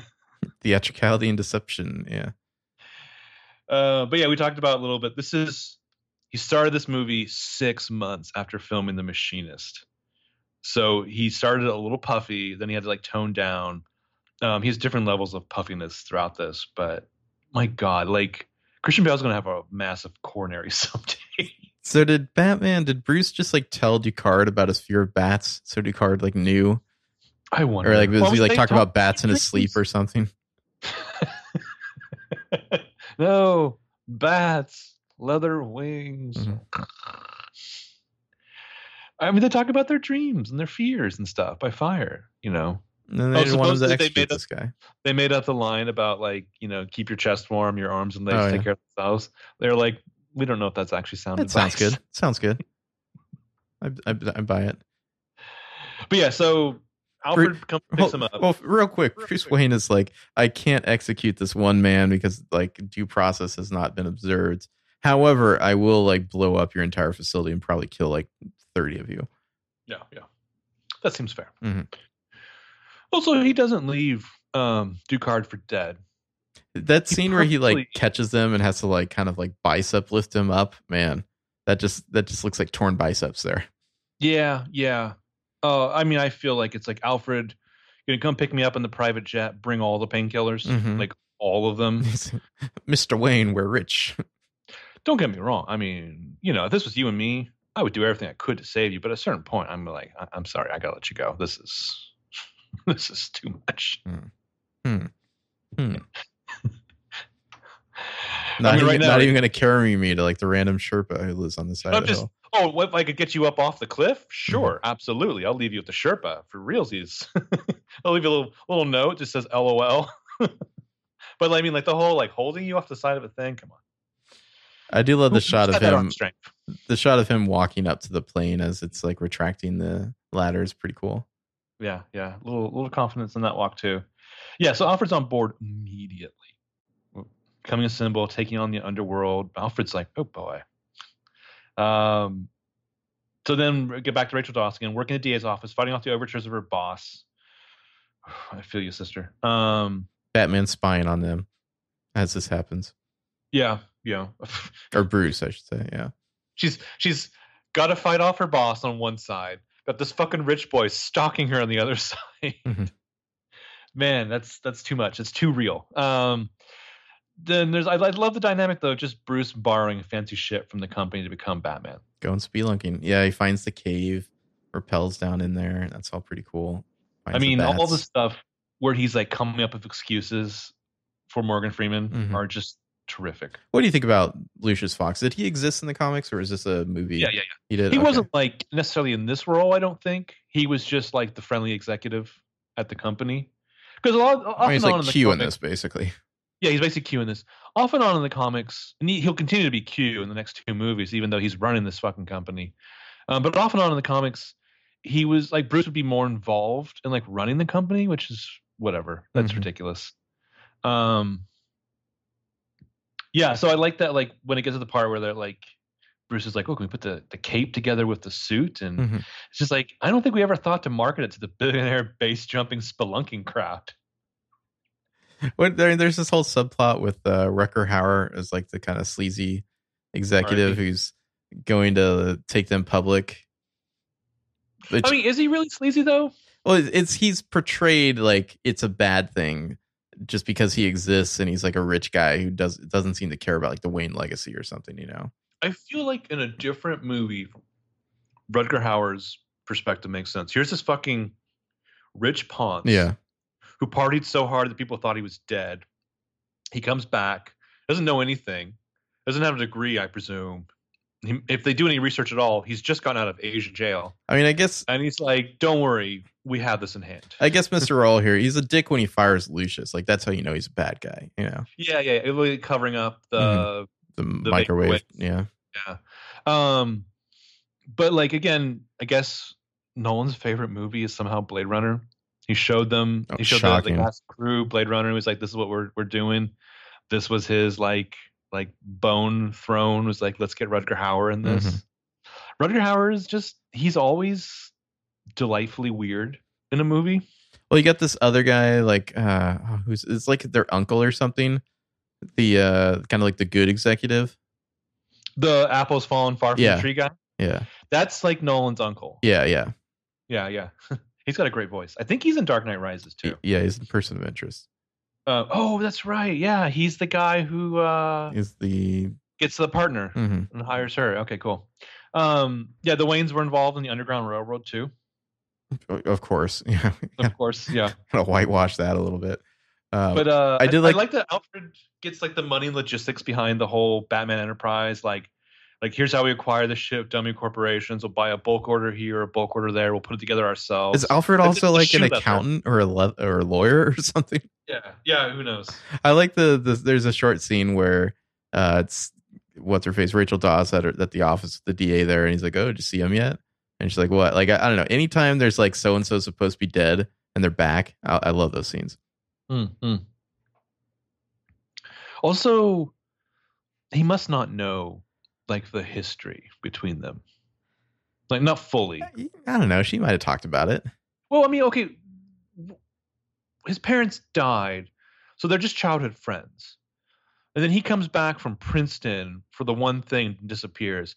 So I guess really there's no necessarily presumed. Well, like, did they hang out when they were teenagers is the question, you know? Yeah. Or were they like away at private schools or something? Was there like a drunken like hands moment or who knows? But yeah, I love that Alfred's again just like putting all this together. You know, we'll go to this company, we'll go to that company, we'll put it together ourselves. And I want Bruce to be like, that's good work, Alfred. By the way, the dusting in the East Wing is kind of falling down. So I don't want you to really like just like neglect your other duties. But I am going to have to dock your pay this week. Because this is kind of off the books. You're not getting paid for this part. Also, what am I paying you? I like the creation of the bat suit with like the Kevlar suit and like the harness that he makes into the utility belt and all that. Yeah. I guess Forbes magazine apparently did a cost analysis of the price of becoming Batman in this movie, and it comes to be about $3.5 million. That's pretty cheap. Yeah. I kind of do think a ski mask. I feel like the military would shell out $300,000 for like, I don't know, the SEALs, you know, or like their special forces. They're not doing it right now. I feel like the Navy SEALs have a lot of gear. Not like the grunts, but in Iraq and Afghanistan, was that like families were having to buy body armor and ship it out to their definitely because the army wasn't providing it. Definitely, but those weren't like special forces. Those were just like, you know, military infantry type stuff. But yeah, I definitely don't see the military shelling out $300,000 for like just a regular like Marine like stormtrooper type SEAL. But yeah, I don't know, for their like Navy SEALs or like Rangers or whatever, it wouldn't shock me that they're spending a ton on their gear. We're absolutely going to provide you these sweaty leather fetish gear outfits. I like at one point though, like the innovation Bruce makes is he cuts off the suspenders and just makes it a belt. and he paints it. He's got to paint it. Yeah. When he's fooling around with the memory cloth, doesn't it look like it's like making claws at one point? Which part? Like when he's like first being in oh yeah, I know what you're talking about. Yeah. It's like, what the fuck were you doing with that? I guess that's just like to hold up the structure of what he's doing. Yeah. So then we get, like you said, we get our big moment eventually with the docs and all that shit. And Falcone sets him up with the, what the hell are you? And we hear, I'm Batman. He says that like he says, what the hell are you or whatever, like when he's inside his car. And then Batman like smashes through the moonroof and pulls him out and says, I'm Batman. Like he could hear him, you know? There's a couple instances, like when Crane rides up on the horse later, it's because he just heard Rachel say something 2 minutes earlier, like 300 yards away. And he's like, I'll respond to that now. Jerk store. Yeah. Then he immediately turns to Razor Beja, who's still there. Nice coat. When he's driving the Tumbler and he's like, does it come in black? That feels like a Goyer line to me. That's just like a cheesy movie line. Does it come in black? But the I'm Batman. I think I don't remember. I don't have it all mapped out. But when I was watching it, I was like, "Is that the end of Act Two? Is this a 4-act movie?" Yeah, I've seen a YouTube video somewhere where they break it down like it's in 4 acts, and I'd say that sounds pretty right. Which is interesting because again, Casino Royale is another 4-act movie. Mm-hmm. Yeah, they're very similar movies. I like, why is Falcone like his like main dude who he like hashes shit out with is like Flass, the like random dirty cop? Like, is this guy like your second in command or something? Is he your nephew? Yeah. He's like, hey, I need some help down at the docks. You're my guy for that. Well, also he's just like, word on the street is you want to kill this pretty young thing in the DA's office. I heard that pays. It's like accidents happen all the time. Which of the assholes in like Roadhouse in Jackie Treehorn's group are you? Yeah. Are you the polar bear fell on me guy? Stealing falafel, asshole. I don't think that Batman like chaining Falcone to the spotlight to create the original Bat Signal would really lead to a conviction. No, like unless Batman comes to testify. Well, it's like, I don't know, are your fingerprints on all those drugs? You know, it's like, it doesn't seem like the chain of command of the chain of possession of the evidence is really there, you know? Yeah. And that was the Halcyon days, though, like the pre-Watergate days, where we could just imagine that Batman could just leave people on the steps of City Hall, like we got him around him in a note. Yeah. But Batman's stringing up Flass to interrogate him. Where are the other drugs going? It's parodied. It's ridiculous. It sticks. It works. Where are the other drugs going? Swear to me. They really didn't play the voice in the advertisements, though, did they? Oh, I mean, he barely speaks at all. But I mean, even walking out of the first showing of this movie in the theater, I was like, to me, it's way worse in The Dark Knight, actually, than in this movie. In The Dark Knight, he sounds like he has a cold through half of it. I'm not wearing hockey pads. Yeah, exactly. That's such a bad line. I really hate the people who are inspired by the Joker, but like once you start doing Heath Ledger's Joker thing, like it's that the way he did that is so fascinating. Like you just want to keep. It's kind of like Bane voice. You just want to keep doing it. Mm-hmm. Scary. But yeah, I like Alfred's estimation what a job a rich person entails. Fast cars, fast women, buying things that are not for sale. Bruce will take that literally as fuck. I like the scene where the guys are about to like bump off Rachel Dawes, and Batman shows up and beats him, and then she turns around and tases him, and he just like stands there. Yeah. We've seen Batman before, but this feels like the first time we've really seen him, you know? Yeah. Well, he's just posing. He's just still. He's just on that thing, which is especially funny to me after watching that thing on Twitter lately of the cop tasing that old woman. Oh, I didn't see it. Oh, yeah, you missed some real comedy joy. Rutger Hauer's. I was just gonna say, LOL at the idea that like here's some pictures of a judge like with a call girl or something like that. Just like in today's society, that guy's like your next Supreme Court justice. Mm-hmm. I like beer. Mm-hmm.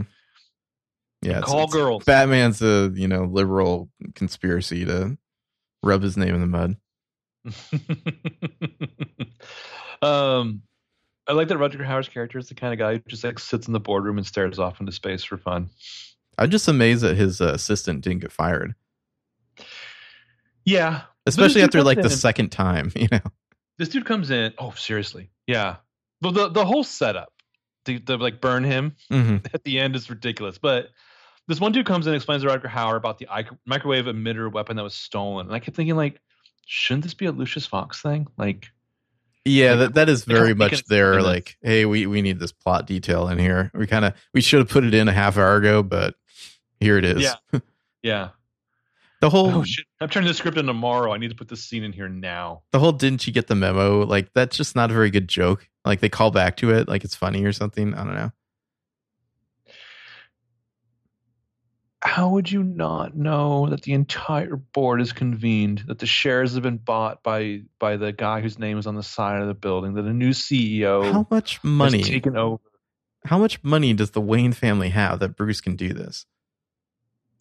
Well, I think so. So they talked about we're going to go public. Your money's going to be worth even more. So I'm wondering if there was like a surge in his money prior to it going Well, public, and then theoretically, corporations. Theoretically, if it's a private company, he already owns probably like a majority stake, right? Right. And so even if they went public, he'd still own like a shit ton of stock or something. I don't know. It depends on how they structure the IPO. But like he has extra money besides that he can then go use to buy up all the other stock to get a controlling share again. He's been dropping $3.5 million secretly to like buy his. I mean, I guess just besides the ownership of the Wayne Foundation or whatever. What are they? Wayne Enterprises. Besides owning Wayne Enterprises, he must just have like a giant like, Scrooge McDuck vault full of gold or something to be able to buy his own company again after it's sold. There's like a darker shoe to drop from the whole Underground Railroad tale. So anyways, what cracks me up is that we get little Joffrey, who's just like, the other kids won't believe me that I met you, Batman. And he's like, here's this super expensive tool I was just using. Yeah, I know. Here's this kind of ridiculous periscope. It'll pay your family's rent for the next 10 years. I did like the move where he does his push-ups by like it looks like he's falling over and then starts doing push-ups. That's a very Patrick Bateman move there. That's the way to start doing push-ups now. Mm-hmm. But I guess presumably only if someone's watching. Yeah. Why would you do it by yourself? Seriously. What do you care? So when he gets dosed with the fear gas, I love the visual of the bat crawling out of someone's like mouth. Oh, the scarecrow and all that. There's a lot of like mouth. Yeah, like gas. Weird body horror, like maggots and stuff. Yeah. So Batman then gets lit on fire, gets away to safety at some rooftop, which must have been hard for Alfred to rescue him from. Thankfully, the cell phone didn't get catch on fire. They really kind of cut away from that too. Yeah. It's just like Alfred, help me, and then it's just like cut to later. 6 hours later, he's got him off this roof. How did Alfred get up there on the roof and carry this man who in this suit must weigh like, I don't know, 250? Yeah. If not 300. Like, we don't know how much that suit weighs, but. So I don't know if we talked about it in our headcanon about it, but there's no real place for it to come up in these movies. But there's a detail I love about the super rich, and I think it's Age of Ultron. When Iron Man's having the fight with Hulk. And he talks. Oh, and he buys the whole building right before. He buys the building right before he throws Hulk into it. Yeah. So more dreambacks about his dad, his fucking dad from Law and Order. It wakes up. It's his birthday. Alfred's there with Lucius Fox. Alfred's like making some Alka-Seltzer for him. Of course, Michael Caine and Lucius Fox are like friends. Also, these guys have done 7 movies together. I wonder if maybe the reason they cut the Narrows is because it looks like a really dodgy like. Half like model, half CGI. Yeah, it looks like a model at one point for sure. But I like there's a bit, this would have been in my top moments where like Lucius Fox is like, I had to do this, and this. And Bruce Wayne's like, am I supposed to know what any of that means? He's like, no, I just wanted you to know how difficult it was. Mm-hmm. So Rachel shows up, wishes him a happy birthday. She can't come to the party night. He's like, why? You've got better plans? And she's like, my boss has been missing for days. Which means that I'm the de facto DA until the next movie. Also, she gives him the arrowhead back. Is that a way of saying like we done? Like we're done here? Yeah. Kind of. Or maybe it's a way of saying like let's cut a cord on these childish things here, you know? Yeah, I mean let's start fresh. Like, if she was thinking about that on the drive over, and then she gets to the door, and he's like, why? You've got better plans? And she's like, my boss has been missing for days. I'm sure she's like, that was the exact right gift. This was the exact right time to cut this cord. I guess they kiss once at the end of this movie, right? Yeah. Yeah. It kind of made me think, I didn't look it up, like, how old? What's the age difference? I mean, Katie Holmes is like a year older than me, I think. So... Probably a good 10 years. How old are you compared to Christian Bale in this movie? I don't know, how old is Christian Bale? Let me look. I'm going to guess early 50s. Let's see. No, 74. So he's like, what, 45? Am I doing the math right on that? Yeah. So is it age appropriate if you were to be in a relationship with Christian Bale right now? I mean, is he too old for you? Katie Holmes is like 40. So yeah, I'd say that's fine. She's 40 now? I think she just turned 40, yeah. Holy shit balls. I know. I like that she's been like secretly dating Jamie Foxx for a long like time. 10 years. Yeah. Yeah. Anyway, so I like how excited Cillian Murphy gets when he realizes the Batman has arrived at Arkham. The Batman. And then like the thugs are all like, the things they say about him, can he really fly? Can he disappear? And I thought to myself, you guys must be local like hires. Like you can't be League of Shad Bros. No, definitely not. Also, Probably League like of Falcone's Shad Men. Bros is what I'm going with now. League of Shadow Bros. No, League of Shad Bros. Nah, I don't like it. You don't like League of Shad Bros? I don't like the Shad Bros. It doesn't roll off the tongue. Shad Bros doesn't roll off the tongue? No. Sorry. I don't know about your tongue. I don't know what it's doing. So yeah, the Scarecrow sees Batman as a straight up fucking demon with black goop oozing out of his mouth. Oh, we haven't mentioned, I did love the bit where like Rachel goes to confront Dr. Crane here, and it's just like, all right, come with me. He just like takes her down to his lair, you know? Yeah. And she just has this look like, oh, fuck. Yeah. He's just explaining everything to her. Yeah. Well, just the whatever conversation as he starts like getting the key out to unlock like the secret location on the elevator. It's like the elevators, man. It's like, now I'm fucked. Oh, why did I get in this cage with a door? There's just a whole lot of Katie Holmes like being like zonked out, like lying down on this table, like her eyes twitching and stuff, you know. She's, I mean, again, some roles are not Hamlet, but she does remarkably well with that. Like, I don't think she embarrasses herself doing those sequences. No, yeah, and you could see how someone could too.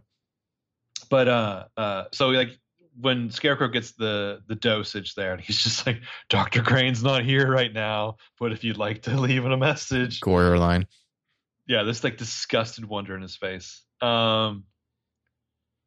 Yeah, so Rachel trips like spook balls. Does it kind of feel like they don't know what to do with Gordon in this movie? She's also cognizant enough to ask what he's doing as he's driving to the top of the parking garage. Yeah. I don't know. It's like I feel like halfway through the script writing, they were like, we'll somehow make him commissioner at the end. And then they were like, I don't see it. It's got to be the sequel. And they're like, okay. Well, it's kind of like, we got to have Gordon in it. All right. We got Gary Oldman as Gordon. We don't really have anything for him to do. We'll let him drive the Batmobile. That'll be fun. But I feel like the Batmobile was like, that was the thing they did when they realized, fuck, we can't make him commissioner by the end of this. Yeah. Which it's Richard Alpera as the mayor in the sequel. How could you not love that movie? And he makes it all the way to the third movie too. Oh, is he dying in the box? Yeah, that's right. Yeah. Wow. So he's been mayor for at least 10 years, at least 9 years in those movies. So the movie gets a lot out of the old movie thing of like playing off the stunned cop's reaction to the tumbler. Yeah. Including Jim Gordon's like, I need to get me one of those, which I think he says one of the cheesy lines. One of the cops who's there at the beginning of the chase is later on in the chase, like on the radio, like, can you at least describe what it looks like? It's like, you just saw what it looks like. How did these guys lose the tumbler? Yeah. When did the lights turn out? Yeah. And they're like, oh, fuck, there it is right beside me. Like, we lost him. It's on the way to like Wayne Manor. There's only one house out here, but we lost him. I guess he drove to the next county. Does it seem ridiculous that you have to make this big accelerated leap into the waterfall entrance every single time? Yes and no. Like, I guess it's like effective camouflage. Yeah.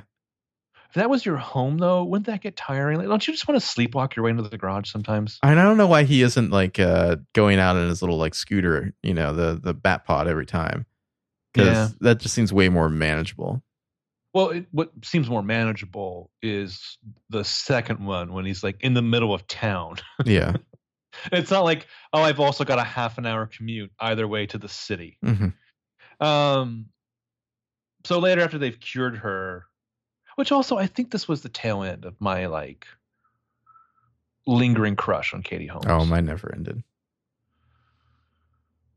I think Joey Potter, man. Yeah, I know. Well, this was like right before she starts dating Cruz, though. Is it? Yeah, because that's why she wasn't in the next movie. I mean, she went. Supposedly, it's because she went to do like that money heist movie or whatever. But I mean, I think it was really because she had a lot of weird press then. But also, I'm sure Tom didn't approve. But But like a lot of maintaining my love for Joey Potter was like checking in and out on episodes and seasons of Dawson's Creek. I feel like Alfred's, she hasn't done like, I remember she did like a weird, like, I think it was on like Dancing with the Stars or something. Like she showed up and danced. Do you remember that? Some primetime TV show where it's like, oh, Katie Holmes is going to be on. She's going to dance because like she hadn't done anything in like 3 years or something. She's just raising her kid and dating Jamie Foxx. And occasionally doing movies, I think. I mean, she's been in some stuff. Like she's in like Logan Lucky and that Kennedy's movie. But yeah, hasn't done. Is she in Logan Lucky? Apparently, according to the internet here. I've seen Logan Lucky. I don't remember her. And she's played Jackie Kennedy a lot. Who is she? Oh, she's the ex-wife. She's in like 3 minutes of that movie. Elvis's daughter is like the next Mad Money. That's what she did. Next actor who needs to be discovered in a big way. Riley Keough. Yeah, she's fantastic. She's in Fury Road. She's not that we need to replace her, but if we ever need a new case too, Riley Keough's got that same kind of wild affect. Okay. Yeah. Man, the fucking trailer for Charlie's Angels was before Once Upon a Time in Hollywood. That trailer's so bad. It's just like, excuse me, we thought we'd interrupt this music video for this like god awful like team up between Ariana Grande and whoever to put some actual scenes from a movie in here. It's like the trailer just keeps stopping so that song can play some more. It's like, what the fuck? I'm very curious to see K-Stu in that. Like, just in she that looks role. like she's having fun. She looks like she's having a lot of fun. I need to see a trailer without that goddamn song in it. She seems like she's playing like the sexy, perky, excited Ethan Hunt. Well, like she's kind of like the point person of the group. Yeah, Katie Holmes was in 11 episodes of Ray Donovan. Ooh, that's a shame. Well, again, Katie Holmes, we always overlook this. She was the first choice for Buffy the Vampire Slayer, the TV show. Mm-hmm. That would have been fascinating. That's a wild alternate universe. Fucking wild. I wonder if she would have had to dye her hair for that. Or like wear a wig. Like kind of like how Sarah Michelle Gellar dyed her hair for the first season. Mm-hmm. Or got a lot of highlights. And then after that, she was blonde. Yeah, so Alfred, like after they've cured Rachel Dawes back into this movie. He's like putting her in the back of the car to drive home. We get this thing where like they cut over the caterers and he has to make some kind of like pithy joke. But it's like, come on, you've catered a rich boy's party before. You've seen some shit. I needed like an extra tip at the end. I feel like there was a better line could have been had there. I don't know what it is, but he needs a clever bon mot to toss at the catering staff there. Yeah. Like they're just gonna do like a fucking Apatow movie where like Michael Caine just does 17 takes of like, riffing, and then they just put it all in the movie Apatow style. At the end, it's just like here's the outtakes reel as the credits roll. My comedy's 2.5 hours long, so I don't know how to make decisions. Nah, because I think I'm James L. Brooks. Yeah, yeah. But again, at the party, I just love this woman, Bruce. Here's simply someone you must meet. Now, what did you say your name was, Mr. Raj Al Ghul? And he's just instantly like, "You're not Ra's al Ghul. I watched him die." And she's like, "Laters." Well, that's a weird thing to say. Goodbye. But is Ra's al Ghul not immortal? Are his methods not supernatural? And she's like, "I'm so gone." How long do you think it takes Bruce to put all his pieces of the Batsuit like back in the little display case? Like, you just got home. You just got home from your crazy like fight, you're on fire at some point, blah, blah, blah. You peel back into the Batcave after like doing like an awesome jump and you get out of the your tumbler.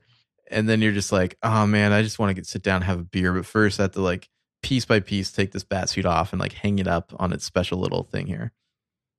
Well, number one, Alfred, you've just survive whatever your incident was. Mm-hmm. You've driven the 25 minutes back home. You've leaped through the fucking waterfall. You've gone out of your small tank and you're like, motherfucker, I have to pee like Tom Hanks in A League of Their Own. I think you just go right in the cave or maybe even in the suit. Make Alfred clean. Alfred, get the fucking crowbar and get this welded codpiece off of my junk. No, fuck it. Right away, I'm peeing Mr. in Way. the suit. Yeah. I am peeing in the suit. Alfred gets a power washer. Yeah. Do you think clean that up? Do you think when Batman when he gets away from the bad guys and he's got to drive the tunnel back to the Batcave, do you think he ever listens to podcasts on his 20-minute commute? Like, what podcast does he listen to? He's like, oh, I got to get in some of the dollop. Oh man, they're riffing again. Let me try something else. They're not as bad with their ads as some people are. Mm-hmm. Well, I feel like listening to the dollop, Bruce Wayne's like, crime's pretty bad, but so is this environmental situation. I am rich. I could do something about this.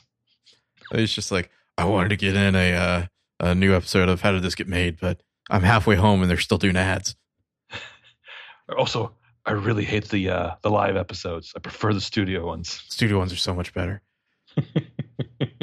Yeah, I get it. You're going to be on tour. You're going to be at the fucking Laugh Factory. Let's get on with it. Oh, the Largo? Oh, June's on this one. Good. I like June. Make sure all the monkey shots are getting paid. Oh, man. Special guest Seth Rogen. Bummer.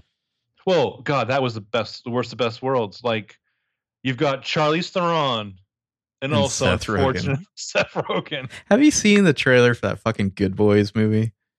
Yeah. I wish I could travel. I wish I could travel back in time to before I saw that asinine trailer and prevent myself from ever seeing it. There's only one bit in the actual scenes from the movie that I find funny with the kids cursing. There's only one small part.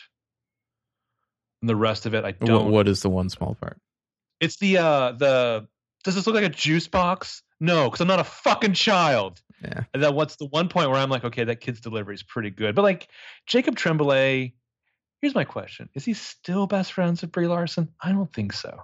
I don't think was he ever anymore. Friends with Brie Larson? That was the thing they were peddling. Was he the kid in the room? He's the kid in the room. Oh, I didn't know that. Yeah. He was they were that's best not what he's famous for, is he? I believe that's where he first got his. Huh. I thought he was in. Who's the kid that was in the dancing movie? What's the dancing movie? I don't know. There's the movie where the kid's dancing. It's like an Oscar-winning or Oscar-nominated movie about kids dancing. About a kid who dances. I can't remember what it's called. Billy Elliot. Yeah, he's not Billy Elliot from 20 years ago with Jamie Bell. Sure, that's Jamie not Jacob Tremblay, huh? I thought Jamie Bell was like a chef. No. Jacob Tremblay is the kid from Jerry Maguire. Okay. I thought Jamie Bell was a chef. Am I thinking of a different Jamie? And that kid was on fucking. That's Jamie Oliver. That kid was on fucking Dawson's Creek too. Pacey had to babysit him for an episode. Jonathan Lipnicki. Yeah, there we go. Bring it all back together. Tying this shit all together. I like this line. Like you said, this might be a Goyer line. This is definitely a Goyer line. I'll be standing right where I belong between you and the people of Gotham. Batman has bad comebacks in all these movies. Well, this one with Bane and The Dark Knight Rises is just oof. Bane has a great comeback. He's like, you've come back to die with your city.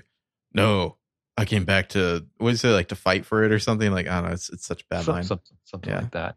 No, it's right after. I came back to stop you. Yeah. It's right after Talia walks out of the room and he's just like, you'll just have to imagine the fire. Liam Neeson, this is why you cast Liam Neeson, though. For if someone stands in the way of true justice, you simply walk up behind them and stab them in the heart. Back. Yeah. And then Michael Caine gets his Michael Caine moment, just the what's the point of all these bloody push-ups if you can't lift a log, Also, I think the worst criminal in the Batman's Rogues Gallery might be Gotham City Planner, who puts an asylum for the criminally insane in the densely populated area for low-income folks. Yeah, really. That just seems to add to the hijinks. Can I just say, we both know I'll have to kill you now. You'll just have to imagine the fire. It's right after she leaves the room. Yeah, yeah. And he's just like, this is the one time I'm going to disobey her orders because I fucking hate you. Yeah, Christian Bale apparently lost his voice quite a few times thanks to doing the Batman voice, which makes sense, which would also, I would think, be an IRL Batman problem. And that's probably one of the few things that the Snyder Batman got right was he just has a voice changer. I don't know why Batman doesn't have that. Yeah. What's the first line of that movie? Martha, I don't know. And it's the Snyder movie, Batman and Superman. You used to be able to quote it. Did I? Yeah. It's like a weird tone poem or something, isn't it? Yeah, you would quote it in Toby voice. I don't remember it. So Alfred rescues Bruce Wayne, takes him down to the Batcave. This is a big birthday for Bruce Wayne. He got to throw a temper tantrum. He got a pep talk. He burned down his house. We do get the whole you play the keys in a weird order on the keyboard and it like opens a bookshelf. All's a big fan of that kind of stuff. Yeah. It's better than having to like tug on the clock or jack off the statue or whatever. I like once all the shit's going down in the Narrows, like little Joffrey comes up to the fake SWAT guy and he's like, I can't find my mom. And like the SWAT guy like just like puts his fucking finger in this kid's face. I kept thinking like, what's he about to do before Rachel Dawes walks up? Yeah, good visuals though. It's like the vapors are rising up from the Narrows. The Narrows seems filthy. Yeah, it seems like just. I mean, did they just like bulldoze it? Did they just completely bulldoze the Narrows and like, I don't know, dredge the river so that it flows over it now or something? I don't see any reason to lower those bridges again. The Narrows doesn't exist anymore. Yeah. Or Dark Knight Rises. We're just going to do the rest of Gotham, what we've already done to the Narrows. Mm-hmm. Flass is like his like denouement, just like going crazy from fear toxin and getting bashed over the head. Yeah. Flass is hilarious because earlier when he shows up after getting his bribe and like he's like, Gordon, the other boys are a little uncomfortable. You're not taking a taste. And as he's like eating like a fucking smorgasbord of food in front of Gordon and counting his money at the same time. Or Gordon's like whole Gary thing is Gordon's I couldn't whole help thing. Think of Gary Busey as Flass. Oh yeah, I can see that. Gordon's whole thing is like he's not corrupt, but it's not like he's like fighting the corrupt cops either. He's just like trying to do his own thing. I'm no rat. I'm just a guy trying to keep his accent on check. Mm-hmm. But yeah, I like the hallucinations. A lot of mouth stuff. Liam Neeson gets to say, "Now, if you excuse me, I have a city to destroy," which is good energy. We've got a city to burn. So Liam Neeson's character's killed essentially because the movie did some work to set up that they had like contrasting values as opposed to just conflicting goals. I'm not going to kill you, but I don't have to save you. Batman's ideology wins primarily because he's the one who survives. Mm-hmm. Just the fucking Rutger Hauer RIP thing where it's just like, Fox, I seem to remember firing you. And he's like, you did. I got another job. Yours, bitch. Mm-hmm. By the way, Bruce Wayne just like stole your assistant again. Can't believe you haven't fired her yet. Well, I mean, I kind of get that though. Like the whole thing with like the assistant betraying Rutger Hauer. It's just like Morgan Freeman's like, I'm your boss now. Who I mean, you know, he's not paying her what he should be. So yeah, I'm sure she's like dying to stab him in the back. You know, how would you like a 350% raise? That's what I thought. Even Gordon has to do the stupid thing where he lays down inside the tumbler here. Yeah. He's like, this is poorly designed. Yeah. He's like, what the fuck is this? Well, how do you get back out of there? It just like goes back. It just pulls you back out. Yeah. It's so weird. Was this like a WB mandate? Like, why is this in the movie? It makes no sense to me. I could see like if it just like it drops down like a little HUD screen in front of him or something, or it looks like, you know, he's got like some heads up display. That would make sense. I don't see why he has to like lean down to fire a missile. Here's what I love though. It's not like there's 7,000 like hologram things where he has to like grab them in midair and like throw them around and like do Iron Man shit with them.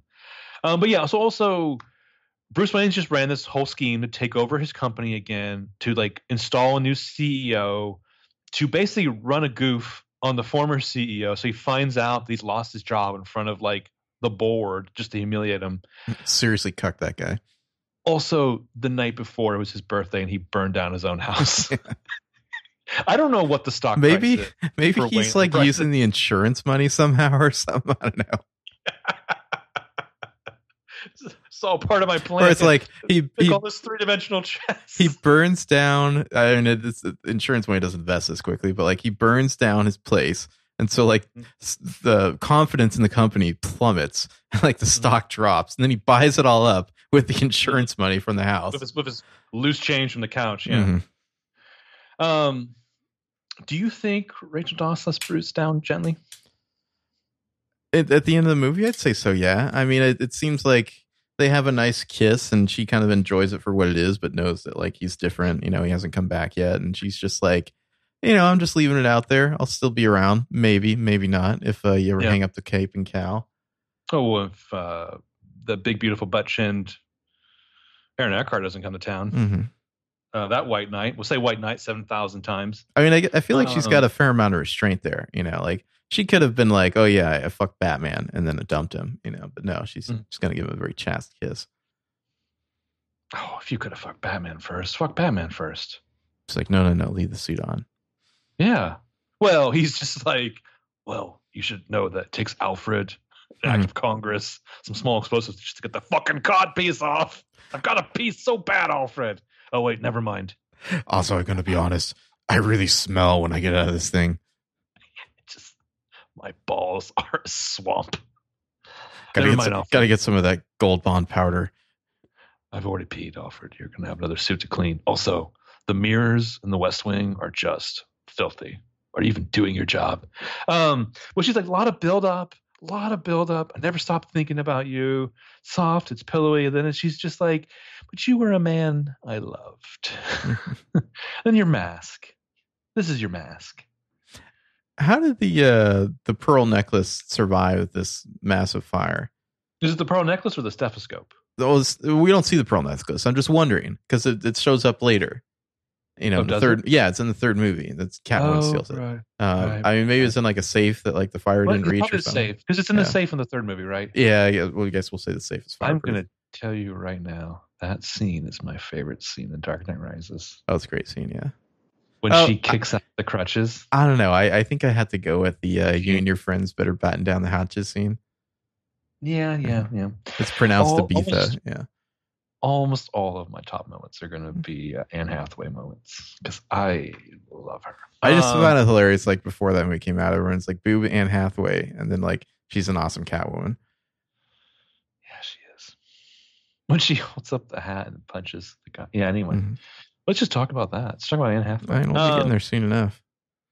Yeah. So he's going to rebuild the mansion brick by brick, just the way it was. And Alfred's like, "How about some improvements?" Oh, on the South Wing. And then you got the classic, you get the real bat symbol here at the end. The bat spotlight. The cave in Dark Knight Rises is very weird too. Like there's the whole thing where like levels have to rise up through the water for you to walk from one portion to the other. Here's what I'm saying. Did they like hire a contractor for that? Or is that just like Bruce Wayne strapping on a tool belt and doing that all himself because it has to stay secret? I would assume he's doing it all himself. Or did he just hire contractors and then like kill them all afterward? There was several books of short stories that came out during those dark years in between movies, edited by a guy named Martin H. Greenberger, who edited a lot of like genre anthologies that were called The Further Adventures of Batman. And it was just random people's takes on Batman in short stories, and I fucking ate that shit up. But I'll never forget the short story where there was like one costume shop in Gotham where he did all the costumes for both the villains and for Batman. And it was always fascinating because he just had these rich clients who would just show up and they would just get their suit and they would leave. I don't know, that kind of shit always fascinates me. Yeah, so the Bat Signal, he meets Jim Gordon. What about Escalation? Bat Signal seems super blurry in the night sky. I mean, it makes sense, I guess, that it wouldn't look super sharp. Also, I like that they bring this up in Dark Knight, where it's just like, well, officially, the police department's trying to catch the vigilante. It's just like, why is the bat signal that gets turned on periodically that everyone could see on top of one of your offices? He's like, I mean, they definitely made the bat signal less of a signal and more of like a sign. It's just kind of like a vigil or something. Well, like that was one thing about the Burton movies is like it was like we're going to make sure that it's clear in the night sky, like you can definitely see. Except for the thing in Batman Returns. Oh, that's ridiculous, signal. Yeah. I hope I'm not having people over. But I mean, the bat signal here is more just like, I don't know, it's something to feel good about when you turn it on. To let people know that Batman exists. It's an instant gratification button. Yeah. And we get the, I never said thank you. You'll never have to. Oh, sorry. A little dry, a little parched. Yeah, the Joker card at the end, that's a pretty nice sequel tease there. It was more like I remember in the theater that was like people were just like, oh, applause, well done, sir. I mean, not the worst sequel setup, like kind of clever for using the rules. And it'd been long enough that it was like, okay, you can bring the Joker back now. Well, because at this time, the fucking restraint to not like reboot it. Yeah, seriously. Later with all the same villains or what have you. That was the other thing about Amazing Spider-Man. What always fascinated me is that you had fucking Dylan Baker in those 3 Sam Raimi movies. When do we get the Lizard? As soon as they reboot the movie. Yeah, in his fucking face. One of the trivia things I like from the IMDb is that the official in Brazil, the official voice dubber of Rutger Hauer, R.I.P., and Michael Caine, was had to do double duty for this movie, but he also had just become the regular voice dubber for Liam Neeson and Morgan Freeman. Nice. This movie comes out starring all 4 of them. Also, the one throwaway villain who's like from the comics, Mr. Zsasz, in this movie, is played by an actor named Tim Booth. He's in a band. Okay. Does that strike you as familiar? Tim Booth? I'm going to give you the opening lyrics to one of their songs. Okay. See if you can guess the band. Mm-hmm. I'm not going to do it in any kind of weird voice. This bed is on fire with passionate love. The neighbors complain about the noises above. Yeah. But she only comes. I don't need any of the other fucking lyrics. I got it from the first one. Yeah. James. Who is Zsasz? That sounds familiar, but is he one of Raz's guys? No. He's one of the guys that's on trial at one point. He's the bald guy and shows up in Arkham. Yeah. Right. Okay. In the comics, he's like a serial killer. Like every time he kills someone, he like carves a notch on his body. Creative. Yeah. Yeah. All right. Well, let's move on to our make one change.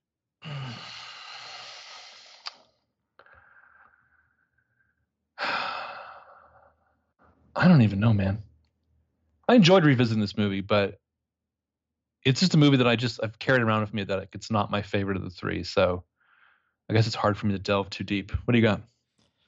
I'm going to say replace the Tumbler with a real Batmobile. Mm-hmm. That's the only one I could think of. I mean, the Tumbler's fine and all, but I just really don't like that stupid thing where it leans down. I don't like the one in Batman versus Superman. But, it was boring. It seemed like the Tumbler, but not, basically. But, I mean, the idea of making the Tumbler more aerodynamic, I'm fine with. I mean, I like the Tim Burton Batmobile. I even like the Val Kilmer Batmobile.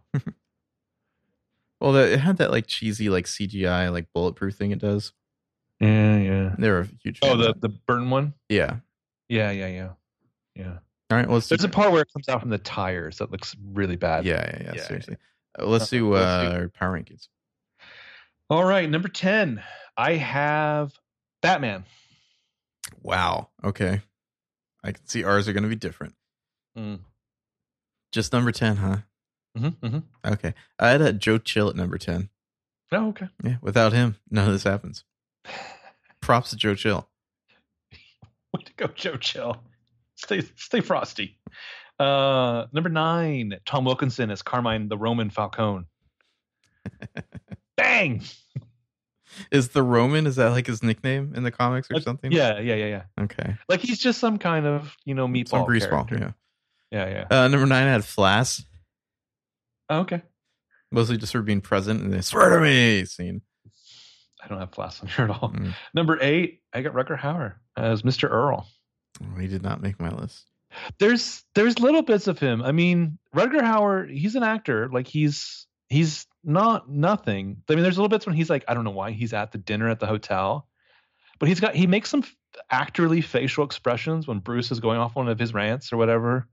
So it's just like, I don't know, like there's not a lot of character there, but yeah, and Lucius Fox at number 8. Wow, that high? It's a good addition to the Bat canon. Yeah. Well, I mean, this is a deep bench to pull from. That's my only sports reference. Like, there's a lot of good cast in this movie. It's like shockingly good cast. Number 7, I've got Katie Holmes as Rachel Dawes. I want to put her higher. I just I don't think there's a lot that they give Rachel to do, and this is by no means a bad performance. It's maybe probably not her best performance, but she's fun. I mean, I would hurry up my crime fighting fetish adventures. Oh, I'd be like, fuck the criminals. To maybe date her. I'm retired. Yeah. I'm rich. Let's go date. I definitely would for Anne Hathaway, but yeah. Number 7, I've got Gordon. Not a ton to do in the movie. No.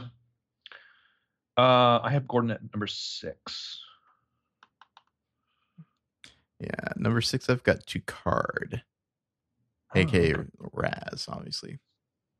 AKA. Number 5, I've got Morgan Freeman as Lucius Fox. Well, I've got your number 7 and my number 5, Rachel Dawes.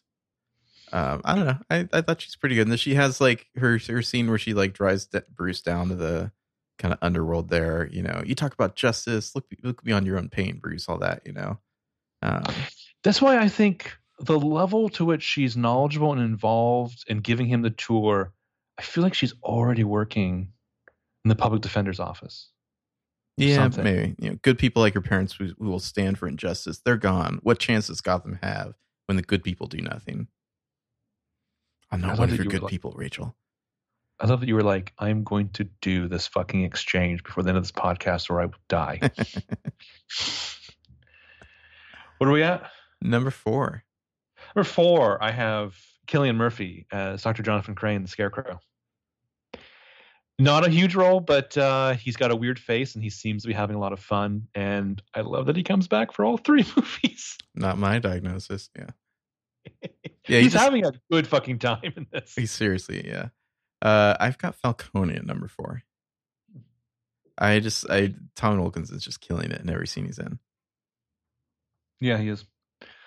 Number 3 definitely will be higher, I think, in future movies, but well, I don't know, maybe not. It's my Michael Caine.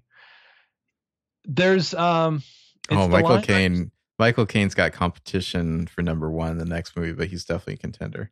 Yeah, I mean, when I was in Burma. Yeah, I mean, there's definitely like he's in the top 3, at least in the next one. Mm-hmm. But there's a seriously affecting moment that we haven't talked about, which is just like Little Rich Boy's like, what do you even care about this house for, Alfred? And he's just like, what a man I once respected, but the most important thing in the world, entrusted it to me. Like, you know, he gets emotional and he does the broken voice that you do as Batman. And Bruce is like, what, the house? He's like, no, you. Yeah, you little shit. Yeah, little fucking bastard. Stupid little rich kid. Number 3, I've got Dr. Crane, aka Scarecrow. I just thought he was really effective. He's not even the main villain, but like you get just enough of him. He never feels unrealistic, and like he doesn't suddenly turn into like a great fighter or anything, you know? Like he really just has this fear toxin, but pretty cool. Which is funny because I kept thinking they would at some point put him in like the full outfit, only because he's like, as an actor, he actually has that physique of the Scarecrow, where he's just like tall and lanky and strange. But no, it's just a little burlap sack that he puts on his face. Number 2. Yeah. I have Liam Neeson as Ra's al Ghul. Wow. Okay. I don't know. I like Liam Neeson. I like a big villainous monologue, even if it doesn't make a lot of sense. I mean, this is before he did a lot of these kind of cash-in dumb roles that were successful and popular, but this is why you cast a Liam Neeson in this role. I liked it. So, like your father, he lacked the courage to do all that is necessary. Exactly right. Well, obviously, number 1, I had Batman / Bruce Wayne. We're on number 2. Okay. Well, I guess number 2 I had Alfred then. Okay. Number 1, I have Bruce Wayne. It's a great Christian Bruce Wayne Bale. movie. Yeah, I mean, Christian Bale's he's doing a lot here. It gets overshadowed, I think, maybe later on in the trilogy. But would you say this is the movie where it feels most like Bruce Wayne's movie of the 3 Dark Knight movies? Oh, for sure. I mean, because they never really lose his thread throughout the other movies. I mean, he gets that great shot of Batman in the wind in slow motion of the wreckage, after the Joker's plan goes off. But like in the second one, but this is the most of his journey. And it kind of, you get that fear in the other ones where, I mean, I remember being kind of scared when they announced the Dark Knight would have the Joker and Two-Face and thinking like, fuck, it's that Burton thing or those Batman movies thing where it was like we started adding more and more villains. I don't know. Yeah, you always get a little leery when it's like, because that's such a Batman thing too. It's like, how many villains can we add? And it always becomes more about the villains than the hero. Yeah. I just don't know if he's, never orgasmed with another human being. I think he has to have. Well, I mean, we can get, there's the two, like, I don't know, there's like call girls that he rolls up with when he goes to the hotel. Like, who are these girls? I don't think he's having sex with those ladies. Well, I don't think he is, and yet I don't know. Like we have when he absconds with the whole like Russian ballet in the Dark Knight. I'm going to say we'll get to it. I think Alfred fucks at least two of those ballerinas. Wow. Okay. Any of you lovely birds ever seen Alfie? Yeah. All right. Let's see. I think that about covers it. Obviously, I think we'd both recommend this movie. Yeah. I mean, again, it's my least favorite of the three, or at least one I'd come back to the least, but it's an incredibly solid movie. So, yeah. And then I believe in between this, Nolan went and made The Prestige, right? I believe so. Like, right. Yeah. He's like, I'm going to take almost the entire cast with me. Prestige is probably my favorite Nolan movie. Yeah. I think it's so. What do you think? Here's an interesting thing. Mm-hmm. What do you think about the score to this movie? It's weird how much of the score in this movie is in The Dark Knight, and yet the score to this movie did nothing for me, and yet you add a little bit of that like weird like Joker guitar or whatever that's in The Dark Knight, and suddenly it's an awesome score. Well, it just makes me think like, what really did James Newton Howard bring to this? Because they drop him. Well, they bring in Hans Zimmer, but isn't like somebody, Hans Zimmer's in this too. But isn't there like somebody else involved in the Dark Knight score? No, it's just Hans Zimmer. Is it just him? So the idea supposedly with this was you would basically have a score that was in dialogue with itself. Like one of them would be Batman, one would be Bruce Wayne or what have you. And then I think the idea was they were going to do that again in the second one. It was going to be one of you would do Bruce Wayne, Batman, one of you would do the Joker. But then officially, James Newton Howard just said, Hans Zimmer and Christopher Nolan have a much better working relationship, so I'm just going to step back and let them. He's on the credits for it. For The Dark Knight? Yeah.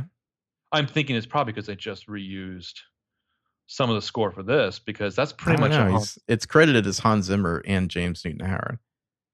Yeah, I don't think so. I mean, I don't think like he was actually involved in the scoring and the production. I mean, it should be mentioned that Hans Zimmer is kind of like a brand. Like a lot of the times it's really like his assistants that are doing his scores. So who knows? Yeah. But I mean, you know what? Like as much as a kind of a joke, 'cause I think Hans Zimmer is in some regards. Like I don't like a lot of his scores for other things. I tend to really like his scores from most Nolan movies. I kind of feel like his Dark Knight ones were the last good scores that he did. I know people gush over his like more modern scores like Inception and what's it called? Interstellar, but I feel like that was when he kind of dipped towards like self-parody. I would say Inception's okay. Helps make that movie. Yeah, Inception's fine. It's really like Interstellar, I feel like, is where he went off. No, I mean, I like Interstellar, but it's not as much as I like Inception. I think the Inception one really, really works. And I listen to, because I have like a Hans Zimmer playlist for the occasional, whenever my fucking life calls for that. And it's a lot of Inception, and it's a lot of, for some reason, Dark Knight Rises. I like the Bane chant. I really do. It's good. I mean, I think the Dark Knight is still the best of the three score-wise. Just the Joker's, like that weird feedback, like guitar or whatever that they use for the Joker. At the very beginning of the movie, yeah. Like, in this one, I mean, the whole thing where they name all the tracks after different types of bats is super pretentious. And it spells out Batman, yeah. Well, there is one of the tracks, Molasses, which is it could very well come from like the next two movies. Anywho, whatever.